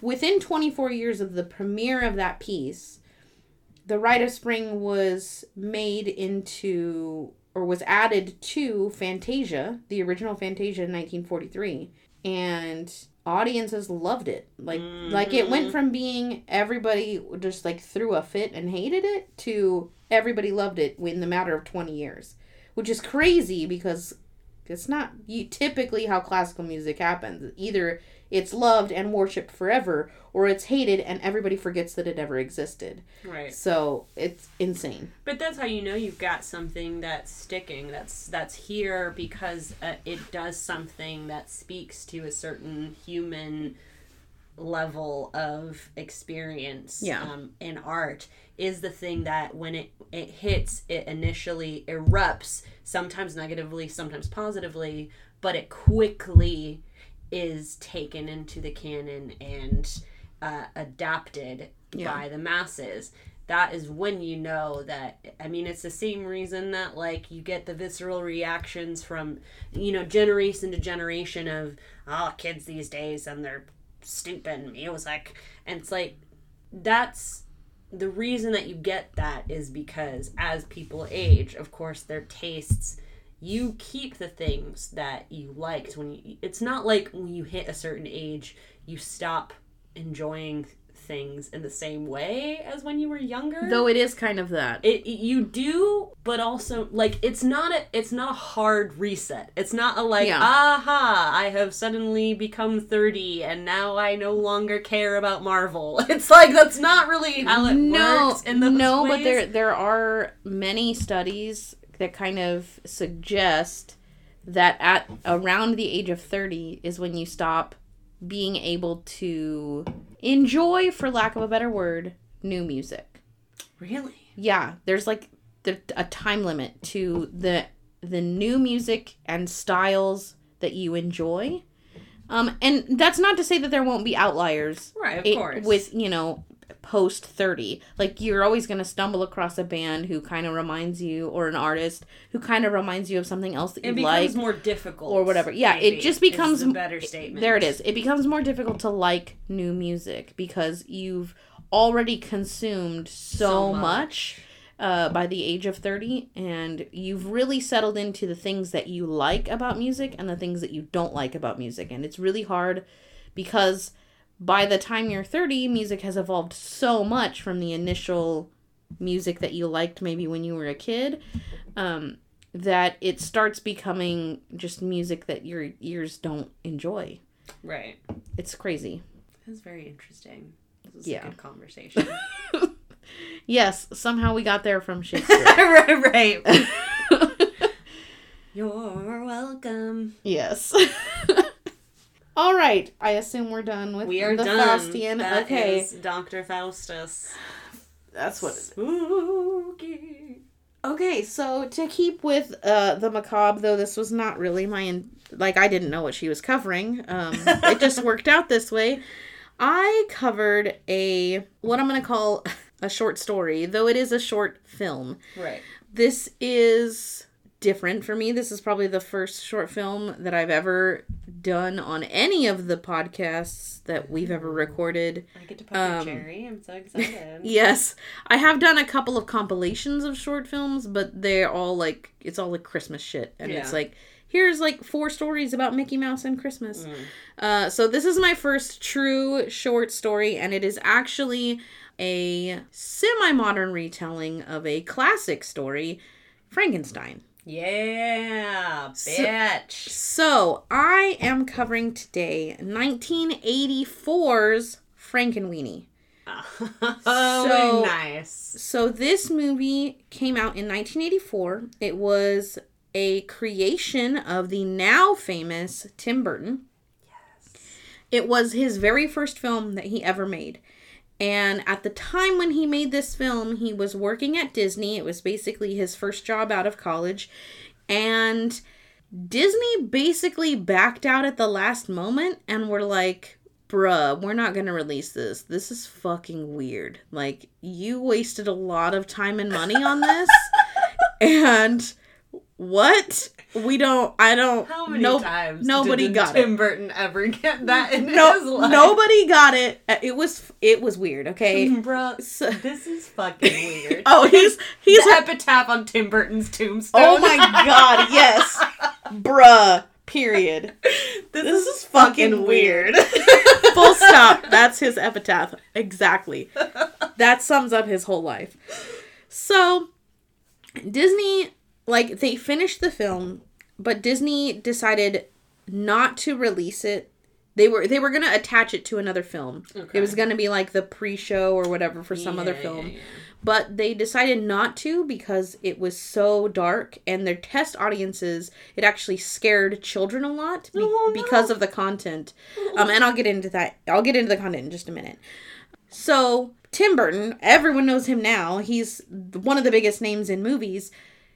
After this movie came out, or after this movie was done, he later, a couple of years later, went on to create the first of the, what I will call modern Batman movies. In 1989, I want to say, they did the first Batman film, and he went on to later do 3 of them. And if you have not seen the Batman movies of the late 80s and early 90s with Val Kilmer and Michael Keaton. There you go. if you have not seen those 3 movies, you are missing out. Tim Burton and his, like, creepy horror, weird-ass brain put together the most perfect Gotham City that we have ever seen on film. And I won't say that those films are perfect, because there are problems with the films as compared to the comics. There are problems with the films as compared, like, as we get later in the series or later in the Batman mythos. Like, it gets weirder and some of his stuff doesn't hold up. But as far as the city of Gotham and how just dark and horrible and gross it is, Tim Burton knocked out of the park. Yes. When Tim Burton became famous for doing that first Batman movie, Disney was like, oh, shit, we fucked up. Let's release Frankenweenie on VHS. Hella. It'll be a home release, and then we'll release it internationally as well. Nice. As our bad. Yeah, we're gonna attach it to another film. It wasn't like a cartoon film that they attached to. It was some other, like, Disney live action something, or one of their... Something that was made. It wasn't... I don't think it was actually... older audiences. A Disney film. It was one of their subsidiaries, which they had a lot of at the time. There's a lot of different films that they released Disney films under. Right. That didn't fit the quote-unquote Disney image at the time. So they released it on VHS, and it had pretty good success, I guess, for a VHS release. And everybody bought it up because it's fucking Tim Burton. Like, at this point, Tim Burton became a household name because that first Batman movie just exploded in popularity. So Tim Burton got the call from Disney and was like, hey, we're going to release this, or we released it and it's doing well. We'd like you to come and make another film for us. That must have made him feel so good. We'd like to, we'd like to have you do another film for us. You know, by this time it's like 1990 or something. And that is when the idea for A Nightmare Before Christmas came up, which is his biggest film, arguably. Literally one of the best films ever made. Yeah. So, you know, within all this time in the 80s and early 90s, Tim Burton has done just insane amounts of things. I'm sure that you have seen at least one of his films, if not many of his films. Right. He's done Edward Scissorhands. He did A Charlie and the Chocolate Factory, the one with Johnny Depp. Anything Johnny Depp's been in the last, like, 30 years. Johnny Depp and Tim Burton are tight. Yeah. Him and Johnny Depp and Helena Bonham Carter. Ditto his wife, Helena Bonham Carter. Ex-wife. Partner. They weren't ever really married, but yes. So he has gone on to insane amounts of success, but Frankenweenie was his very first serious project that he got to do all by himself. The film runs 29 minutes, but if you watch it on Disney Plus, it's only 26 minutes because Disney took out 3 minutes of material that was deemed, I don't know, too scary, too graphic. Who knows? So they took out 3 minutes of it, but it's 26 minutes. It's an easy get through. By today's standards, you know, we're now 37 years out. It is not scary in the slightest. There's not, like, little children that I watch little kids all the way down to 5 years old at this point. They would be fine watching this film. They might get a little sad at the initial death that happens in it, but they would get over it as soon as it, you know, comes back to life. So now we're going to talk about the plot of Frankenweenie. So Frankenweenie follows the Frankenstein family. There is Mom Frankenstein, played by Shelley Duvall. Her name is Susan Frankenstein. If you don't know who Shelley Duvall is, how dare you? You do. You just don't recognize her. She is, she was the wife in The Shining, and she was also Olive Oyl in the Popeye movie that had Robin Williams in it. So you for sure seen Shelley Duvall in your life. Like, absolutely. Impossible not to recognize her if you are a child of the 80s or 90s or 2000s. Like, you've seen her before, for sure.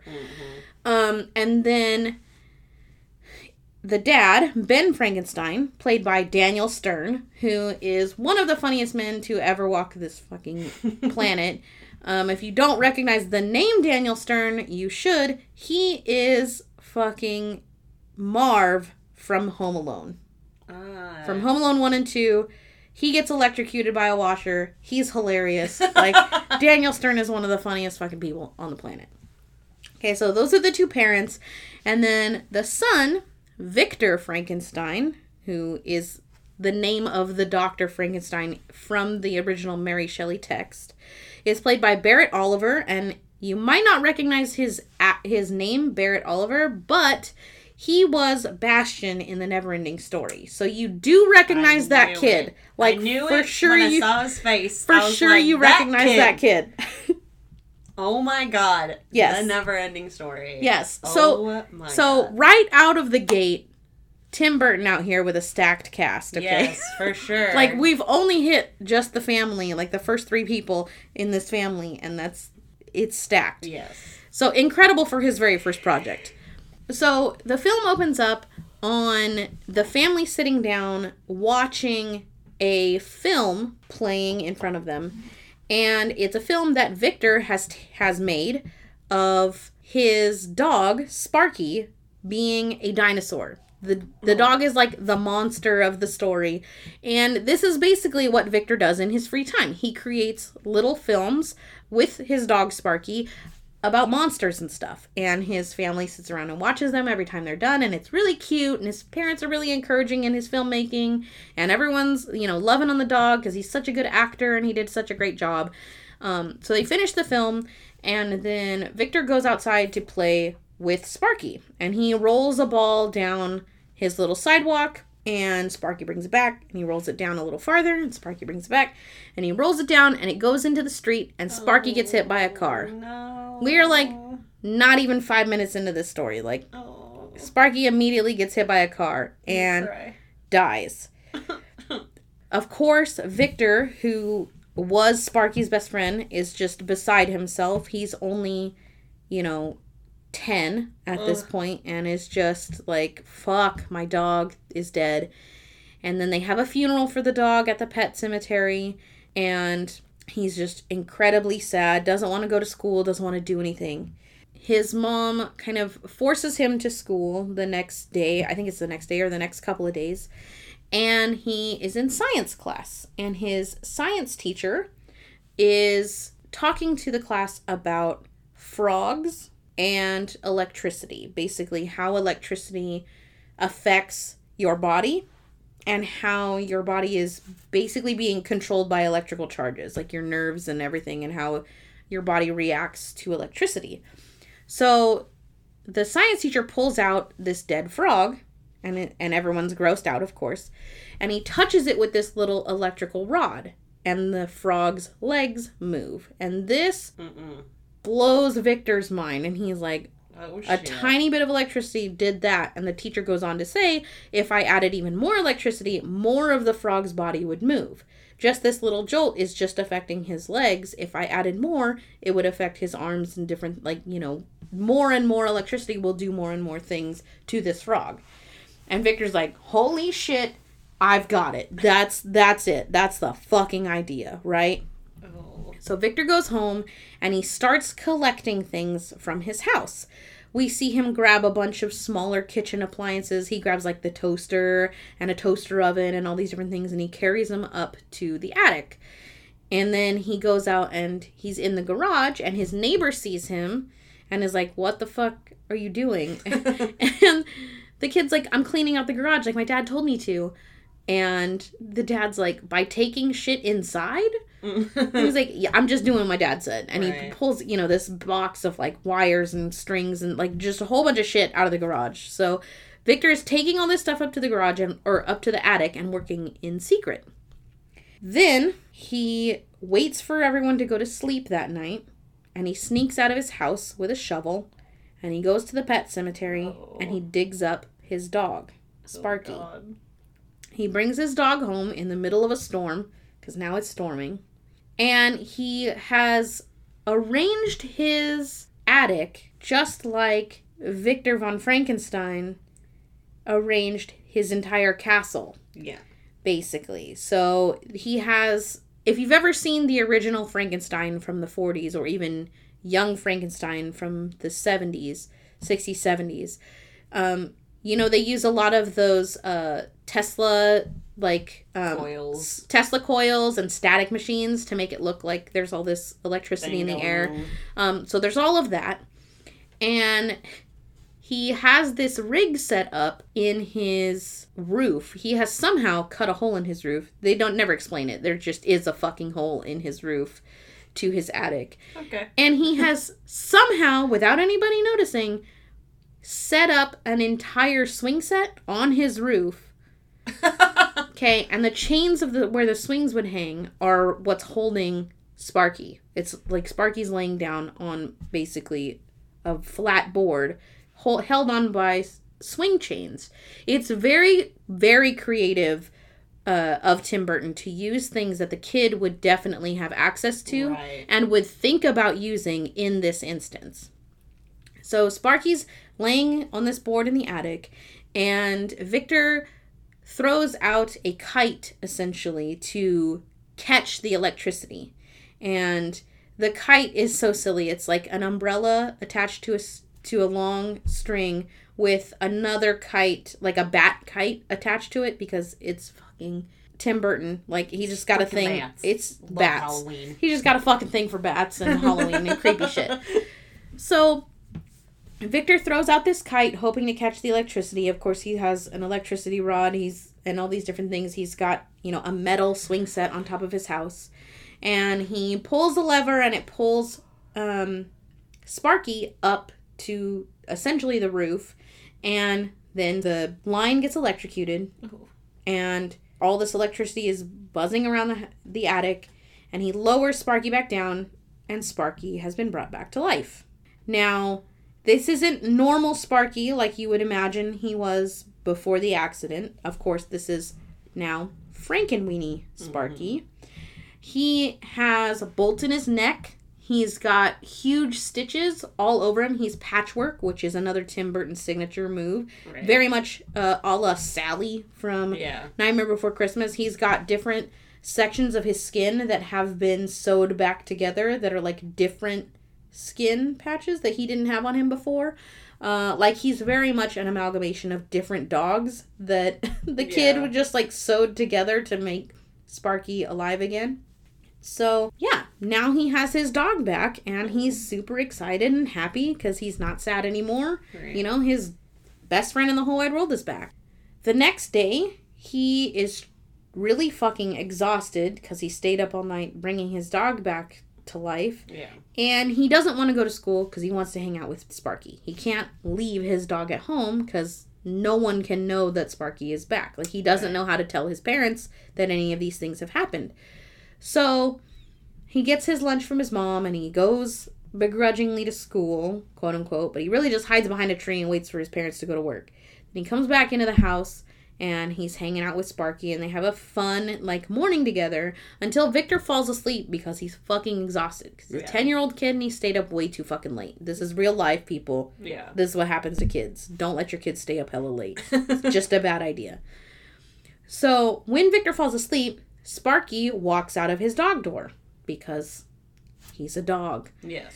And he starts walking through the neighborhood, his old stomping grounds. And he goes into his next door neighbor's. No, he's hiding in a bush, peeing or something like that. But he's just tucked behind a bush, and a woman walking her dog walks by, and her dog starts growling because he notices that Sparky is there. And Sparky's just chilling. He's not doing anything. But the other dog is freaking out, and the lady is like, come on, let's fucking go. There's nothing there. So they go home, and then Sparky goes to the Frankenstein's next door neighbor's house. And his next door neighbor is like in his shed, like grabbing something to do some yard work. And Frankenweenie like walks into the shed and just kind of stares at him. And when the guy starts to realize that he's being watched, he turns around and Frankenweenie just bolts out of the room. So the guy sees the creature, quote unquote, run out of the room, can't really tell what it is, and is just like, what the fuck, dude? Why the hell was there a dog right there? And then Frankenweenie goes to, like, they have a smaller little shed area, or little, like, pool house, I would guess, where the neighbor's daughter is sunbathing. And Frankenweenie rolls up to the window, and in this really cool, like, silhouette thing, he's made to be a lot bigger than he is. The woman freaks out about this giant monster that was trying to attack her or whatever. No. And it's just Frankenweenie. He's a little American bulldog. He's not he's not big. Right. Like, he's small. And she freaks out. The neighbor's freaked out. And then Frankenweenie's freaked out because the girl screams and he runs. And while he's running, they run into the lady again with the dog. And she freaks out thinking that Frankenweenie's going to attack her dog. And Frankenweenie runs home. Victor, like, wakes up at this point because all the neighbors are, like, screaming or what, like, freaking the fuck out.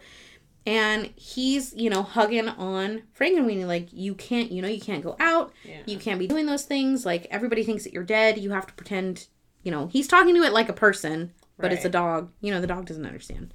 So, fast forward, I don't know, 10 pretend minutes, and Mom and Dad get home from work. And when Mom and Dad get home from work, all of the neighbors, or the next door neighbor, his daughter, and the other lady, all roll up on Mom and Dad and are like, your dog, like, if you got a new dog, that's fucking fine, but you have to make sure that it stays inside the house. It can't be, terrorizing the neighborhood. Right. He scared my daughter. That dog almost ate my little Rufus, or whatever the fuck. Like, right. She's flipping out about her weenie dog that almost got eaten by this other small dog.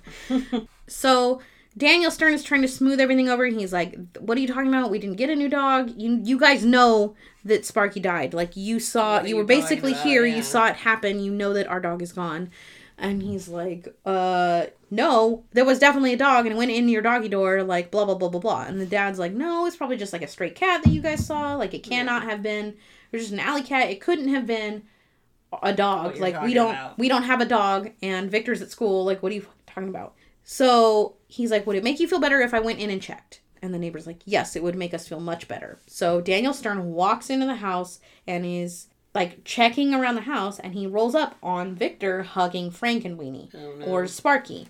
And he's just dumbstruck, like, what the fuck? Mm-hmm. But he realizes he has to go outside and still talk to the neighbors. So he goes back out to the neighbors, and he's like, there's nothing there. It wasn't a dog. It wasn't anything. Like, chill. I don't know. It must have been an alley cat. Gotta go by. So him and his wife go inside the house, and they confront Victor about the dog. Yes. Because, of course, they do. And Victor pleads with them and tells them, this is just Sparky. Yeah. I brought him back to life. He explains the whole process, everything that he did, and how he brought him back with electricity and, like, in that lightning storm and all these different things. And his family is just like, well, are you sure? Like, this doesn't seem right. Yeah. And he's like, just pet him. I promise you that it's fucking Sparky. And tentatively, they pet him, and he runs up to the mom, Susan, or Shelley Duvall's character, and licks her in the face. And she's like, oh, it is you. It is Sparky. Like, yes, we got our dog back. This is so cool. And this is going to be great. So the dad comes up with a plan. He's like, okay, well, we have to introduce Sparky to the neighbors. Like, we can't just let them keep thinking that this crazy thing happened, because they're really freaking out. Right. So he invites the entire neighborhood to his house, and they host, like, a little dinner get-together or whatever to meet the new dog. And the dad proceeds to explain the story of what Victor has done to his neighbors. And his neighbors are just like, okay. Or what? Okay. Victor and his mom are in the other room getting Sparky ready to be introduced to everyone else. So his mom is fixing up all the stitching because, of course, she's going to do a better job than the 10-year-old boy did. So she's, repairing the stitches, making everything perfect, so that he looks nice and perfect for this meeting. And then holding Frankenweenie, Victor walks out into the living room and he's prepared. He's ready to present Sparky to all the neighbors. Well, the neighbor lady who has the little dog sees Frankenweenie and freaks the fuck out like he's a monster, just like they do in Frankenstein. Like, oh my god, it's the monster. He's going to eat us. He's going to do all these things. And she freaks the fuck out and she causes a huge commotion. And it scares the shit out of Sparky like it would because he's a fucking dog. Right. And Sparky runs away. Oh. He runs out of the house, out of the doggy door, and he runs away. And Victor, upset as well, runs after him. His parents run after Victor. Yes. And the neighbor people are all like, that dog is a monstrosity. We have to go stop it. We have to go take care of it, basically. And they get their, like, little lanterns. And in the original Frankenstein is, you know, pitchforks and torches and stuff. Like, they're ready to kill this thing. That's basically what happens. So Victor runs after Frankenweenie. His parents are running after Victor and all these, and it's just this long line of chase that happens in the original Frankenstein as well. Frankenweenie escapes through this fence, this busted ass fence, into an abandoned mini golf course. And he runs into a fucked up windmill, which is straight from the pages of Mary Shelley's Frankenstein. Like, that's where the monster goes to hide when the people are starting to come for him. And Victor squeezes through the gate and follows him as well. And he tries to comfort the dog, like, I'm so sorry that happened. We just won't be around other people. Me and you can, like, we'll just hang out all together. You know, my family has accepted you. We don't have to fuck with any of our neighbors. Like, fuck those guys. Okay. And his parents show up and they break the gate down. And they're trying to convince Victor to come down. Like, this is a raggedy ass golf course. It is not safe for him to be up there. Like, come on down. We will take care of this. You know, they're trying to reassure him. Bring Sparky. Like, it's okay. Yeah. Then the rest of the neighbors roll up. And the neighbors, you know, they've got their torches and pitchforks, essentially. And are just yelling for them to come down so they can take care of the dog. And one of the neighbors, who is carrying a lighter in place of a torch, because this is like suburban 1970s, it's supposed to look like 60s, 70s. So he has like just a normal lighter. He trips and sets the windmill on fire. So now Frankenweenie and Victor are stuck in a burning windmill. Oh, no. And his parents are freaking out, and all of the people are freaking out because they know that the kid's in there as well. Right. Frankenweenie, like, the kid is trying to get down the stairs or something once the fire starts and slips and, like, is knocked unconscious or something. I don't know. He's fucked up and he can't walk. So Frankenweenie saves the day and pulls him by his shirt collar out of the windmill and saves his life. Yay. And all of the neighbors are like, holy shit, he saved that boy's life. Like, we're horrible fucking people. Like, that dog just saved that boy's life. Good, I'm glad they realize they're horrible fucking people. And then the propeller of the windmill breaks and lands on Sparky. No. And he dies a second time. And Victor sees Sparky die a second time. My heart. So twice in like a week, this little boy has watched his best friend dog die. I'm so upset. His family is distraught over Sparky's death. The kid is losing his mind. And the neighbor who initiated all of this, the next door neighbor guy, is like, we can save him. The boy did it once. We can do it again. So they pull Sparky's body. They put out the fire somehow, and they pull Sparky's body out from under the pieces that he was in. And they set him in the center, and they circle him with all of their cars, and they hook all of the... Oh my god, and they jumpstart him? They jumpstart him with jumper cables attached to his neck things. And they bring Sparky back to life, and they live happily ever after. That's amazing. Okay, thank God, because I was like, this is some bullshit. I protest. I did not consent. Yes. Oh my god. Yes. I was scared. So, that is the story of Frankenweenie. It is Tim Burton's first movie ever. And it is very clearly a retelling semi-modern retelling of Mary Shelley's Frankenstein, complete with fucking a mob of people trying to set pitchforks and torches to a tiny monster that they assume was going to hurt them all.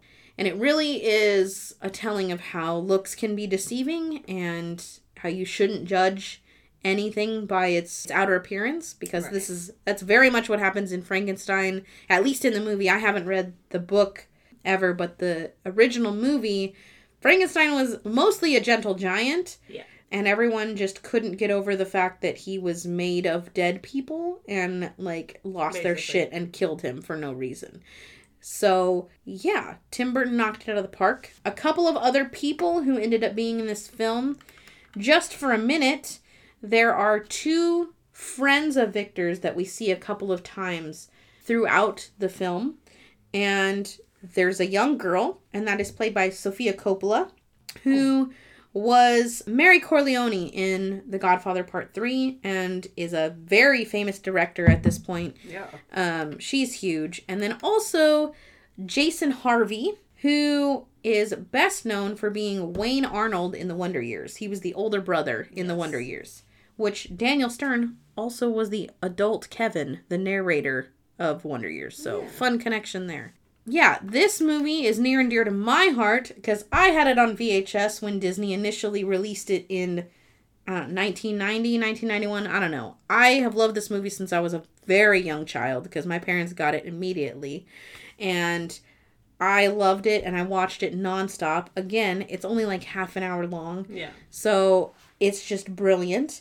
It is in black and white, just like the original Frankenstein. That was completely intentional, artistic choice by Tim Burton. Yeah. And it's gorgeous. And this movie was so awesome, I don't know, important. And after Disney, took a look at it again, decided, you know what? Let's do it again. Mm-hmm. And they had Tim Burton come back to do a claymation style version in 2012 that was a full-length feature film called Frankenweenie again, and it starred some of Tim Burton's biggest hitting names, including Winona Ryder, who he's used in several different things like Beetlejuice, and Catherine O'Hara, who was in Beetlejuice and was Sally in Nightmare Before Christmas, and a whole bunch of other things because she's fucking amazing. So yes, Frankenweenie lives on to this day. It did very well. The movie that came out in 2012 did very well and was just great. It was very similar to Nightmare Before Christmas. It's the same stop motion claymation style. And there is a fun theory attached to it that Frankenweenie would later become Zero. Now, this is a Disney Tim Burton theory that spans the course of 3 different movies. I guess it would start with Frankenweenie. So the original dog dies, then it comes back as Frankenstein, and eventually the dog dies and becomes Bones. And that is the dog that's in Corpse Bride. Now, after the dog dies in Corpse Bride, or whatever happens to it, it becomes a ghost, or its soul separates in Frankenweenie, and its soul becomes Zero. Yeah. It's the idea is that all 3 dogs are the same. Yeah. And that the boy, Victor from Frankenweenie, becomes Victor from Corpse Bride, and when he dies and lives for a very long time, eventually he becomes Jack Skellington. So it's this very weird, there are a lot of twists and turns on how to make it work, but it's still plausible idea surrounding some of Tim Burton's best works. Love it. Yeah, so that's Frankenweenie. 10 out of 10. 10 out of 10. It's really good. Sam was getting emotional because the dog died. I was very emotional. That's the same reason that Disney did not release it. Kids were having a really hard time processing their emotions and dealing with the dog dying. I mean, it's twice. No different than fucking watching all dogs go to heaven. Fuck. True, but this is a real dog. And they don't ever show... What's interesting is that they don't ever show it. The way that this is filmed is very... when he gets hit by the car, it's first person. It's essentially they put a little camera on a string. Oh, they put a camera on a string in front of a car. So the car comes at the camera. So you're getting the hit, quote unquote, from the camera's point of view, like you're the dog. But they don't ever show the dog get hit. Right. It's just like, you see the dog run, and then you see his viewpoint real quick getting hit. Right. And then that's it. And it's later when he dies from the thing, you see the thing fall on him, but it's like, because it's in black and white, it's hard to tell that it's fake, but it's fake. Like, they wouldn't let a dog actually get hit by a burning, a falling burning thing.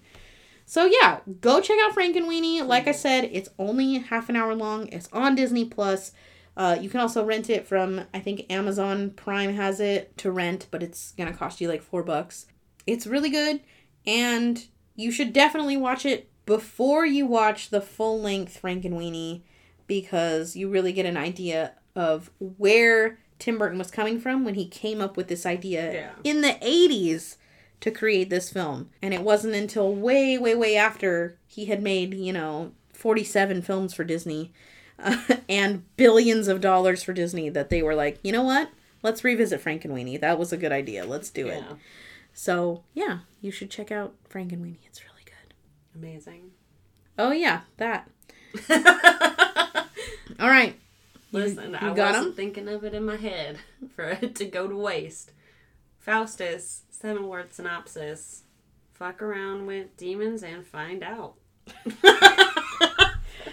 Nice. Let's see. Become a magician, fake death, become Shakespeare. Yes. Nice. Got some Marlovian history. Yeah, mixed up just in there like fuck it. I don't know. Enjoy life. Who cares? Right. There was a lot of rules. There was too many rules happening. It was a lot. All right, for Frankenweenie. Okay. Mind your own business, nosy ass neighbors. Yes. Yes. Tim Burton does Mary Shelley with dog. Yes. That's perfect. That's what this is. That's literally it's so it. Good. That's exactly it. It's so good. And I love the story of Frankenstein, or the movies of Frankenstein. Yeah. He's a really good, misunderstood villain. His name is not Frankenstein, by the way. Yes, it's Frankenstein's monster. Monster. The doctor who created him is Frankenstein, which is why Victor's last name is Frankenstein. That's yes. like the whole thing. But yes, all of the lore surrounding Frankenstein and Frankenstein's monster is fantastic. And every iteration, well, I can't even say that because I haven't seen a couple of them, and I know some of them are poop. But many of the iterations of the Frankenstein story are great. Yeah. Including but not limited to Young Frankenstein, which we did review on the Spooky Movie Squad. Absolutely. As well as a couple of the other Frankenstein films. Go check those out. You can find them wherever you listen to podcasts. Speaking of wherever you listen to podcasts, you should go and like and subscribe to Allentown Presents podcast wherever you listen to podcasts. Because, definitely the best thing you can do to help and support us is by clicking that like button, subscribing, leaving a rating and review. It helps the algorithms on any platform that you listen to podcasts on. Let them know that we are worth listening to and that people like to hear us. So they boost us and spread us around more. Yeah. On top of that, if you have any questions or comments or concerns about what you hear today, or have any suggestions for other books or movies that we should be reading and watching and talking about, let us know. You can hit us up at AllentownPod on Twitter. You can email us at allentownpresents@gmail.com, or we have a Facebook at Allentown Presents, which is where you can now also play our podcast, because that's a new feature. Thanks, Facebook. Absolutely. Do you think Christopher Marlowe was really Shakespeare? Leave us your theory on a comment. I don't know, but I want him to be. I think that's hilarious. And it makes the musical Something Rotten that much funnier. Mm-hmm. Like, it's so good. Mm-hmm. Go check out Something Rotten if you haven't. It's hilarious. I will always hype that musical up. So we want to give a huge shout out to our artist, Susan Dorda. Thank you so much for our awesome artwork. We're going to shout you out every episode. You can check her work out at susandorda.com. That's SUSANDORTA.com. Yeah, thank you so much for listening to us, and we hope you have an awesome rest of your week. Happy spooky season. Yeah, and we'll see you again soon for another episode. #literaturely. Bye. Bye.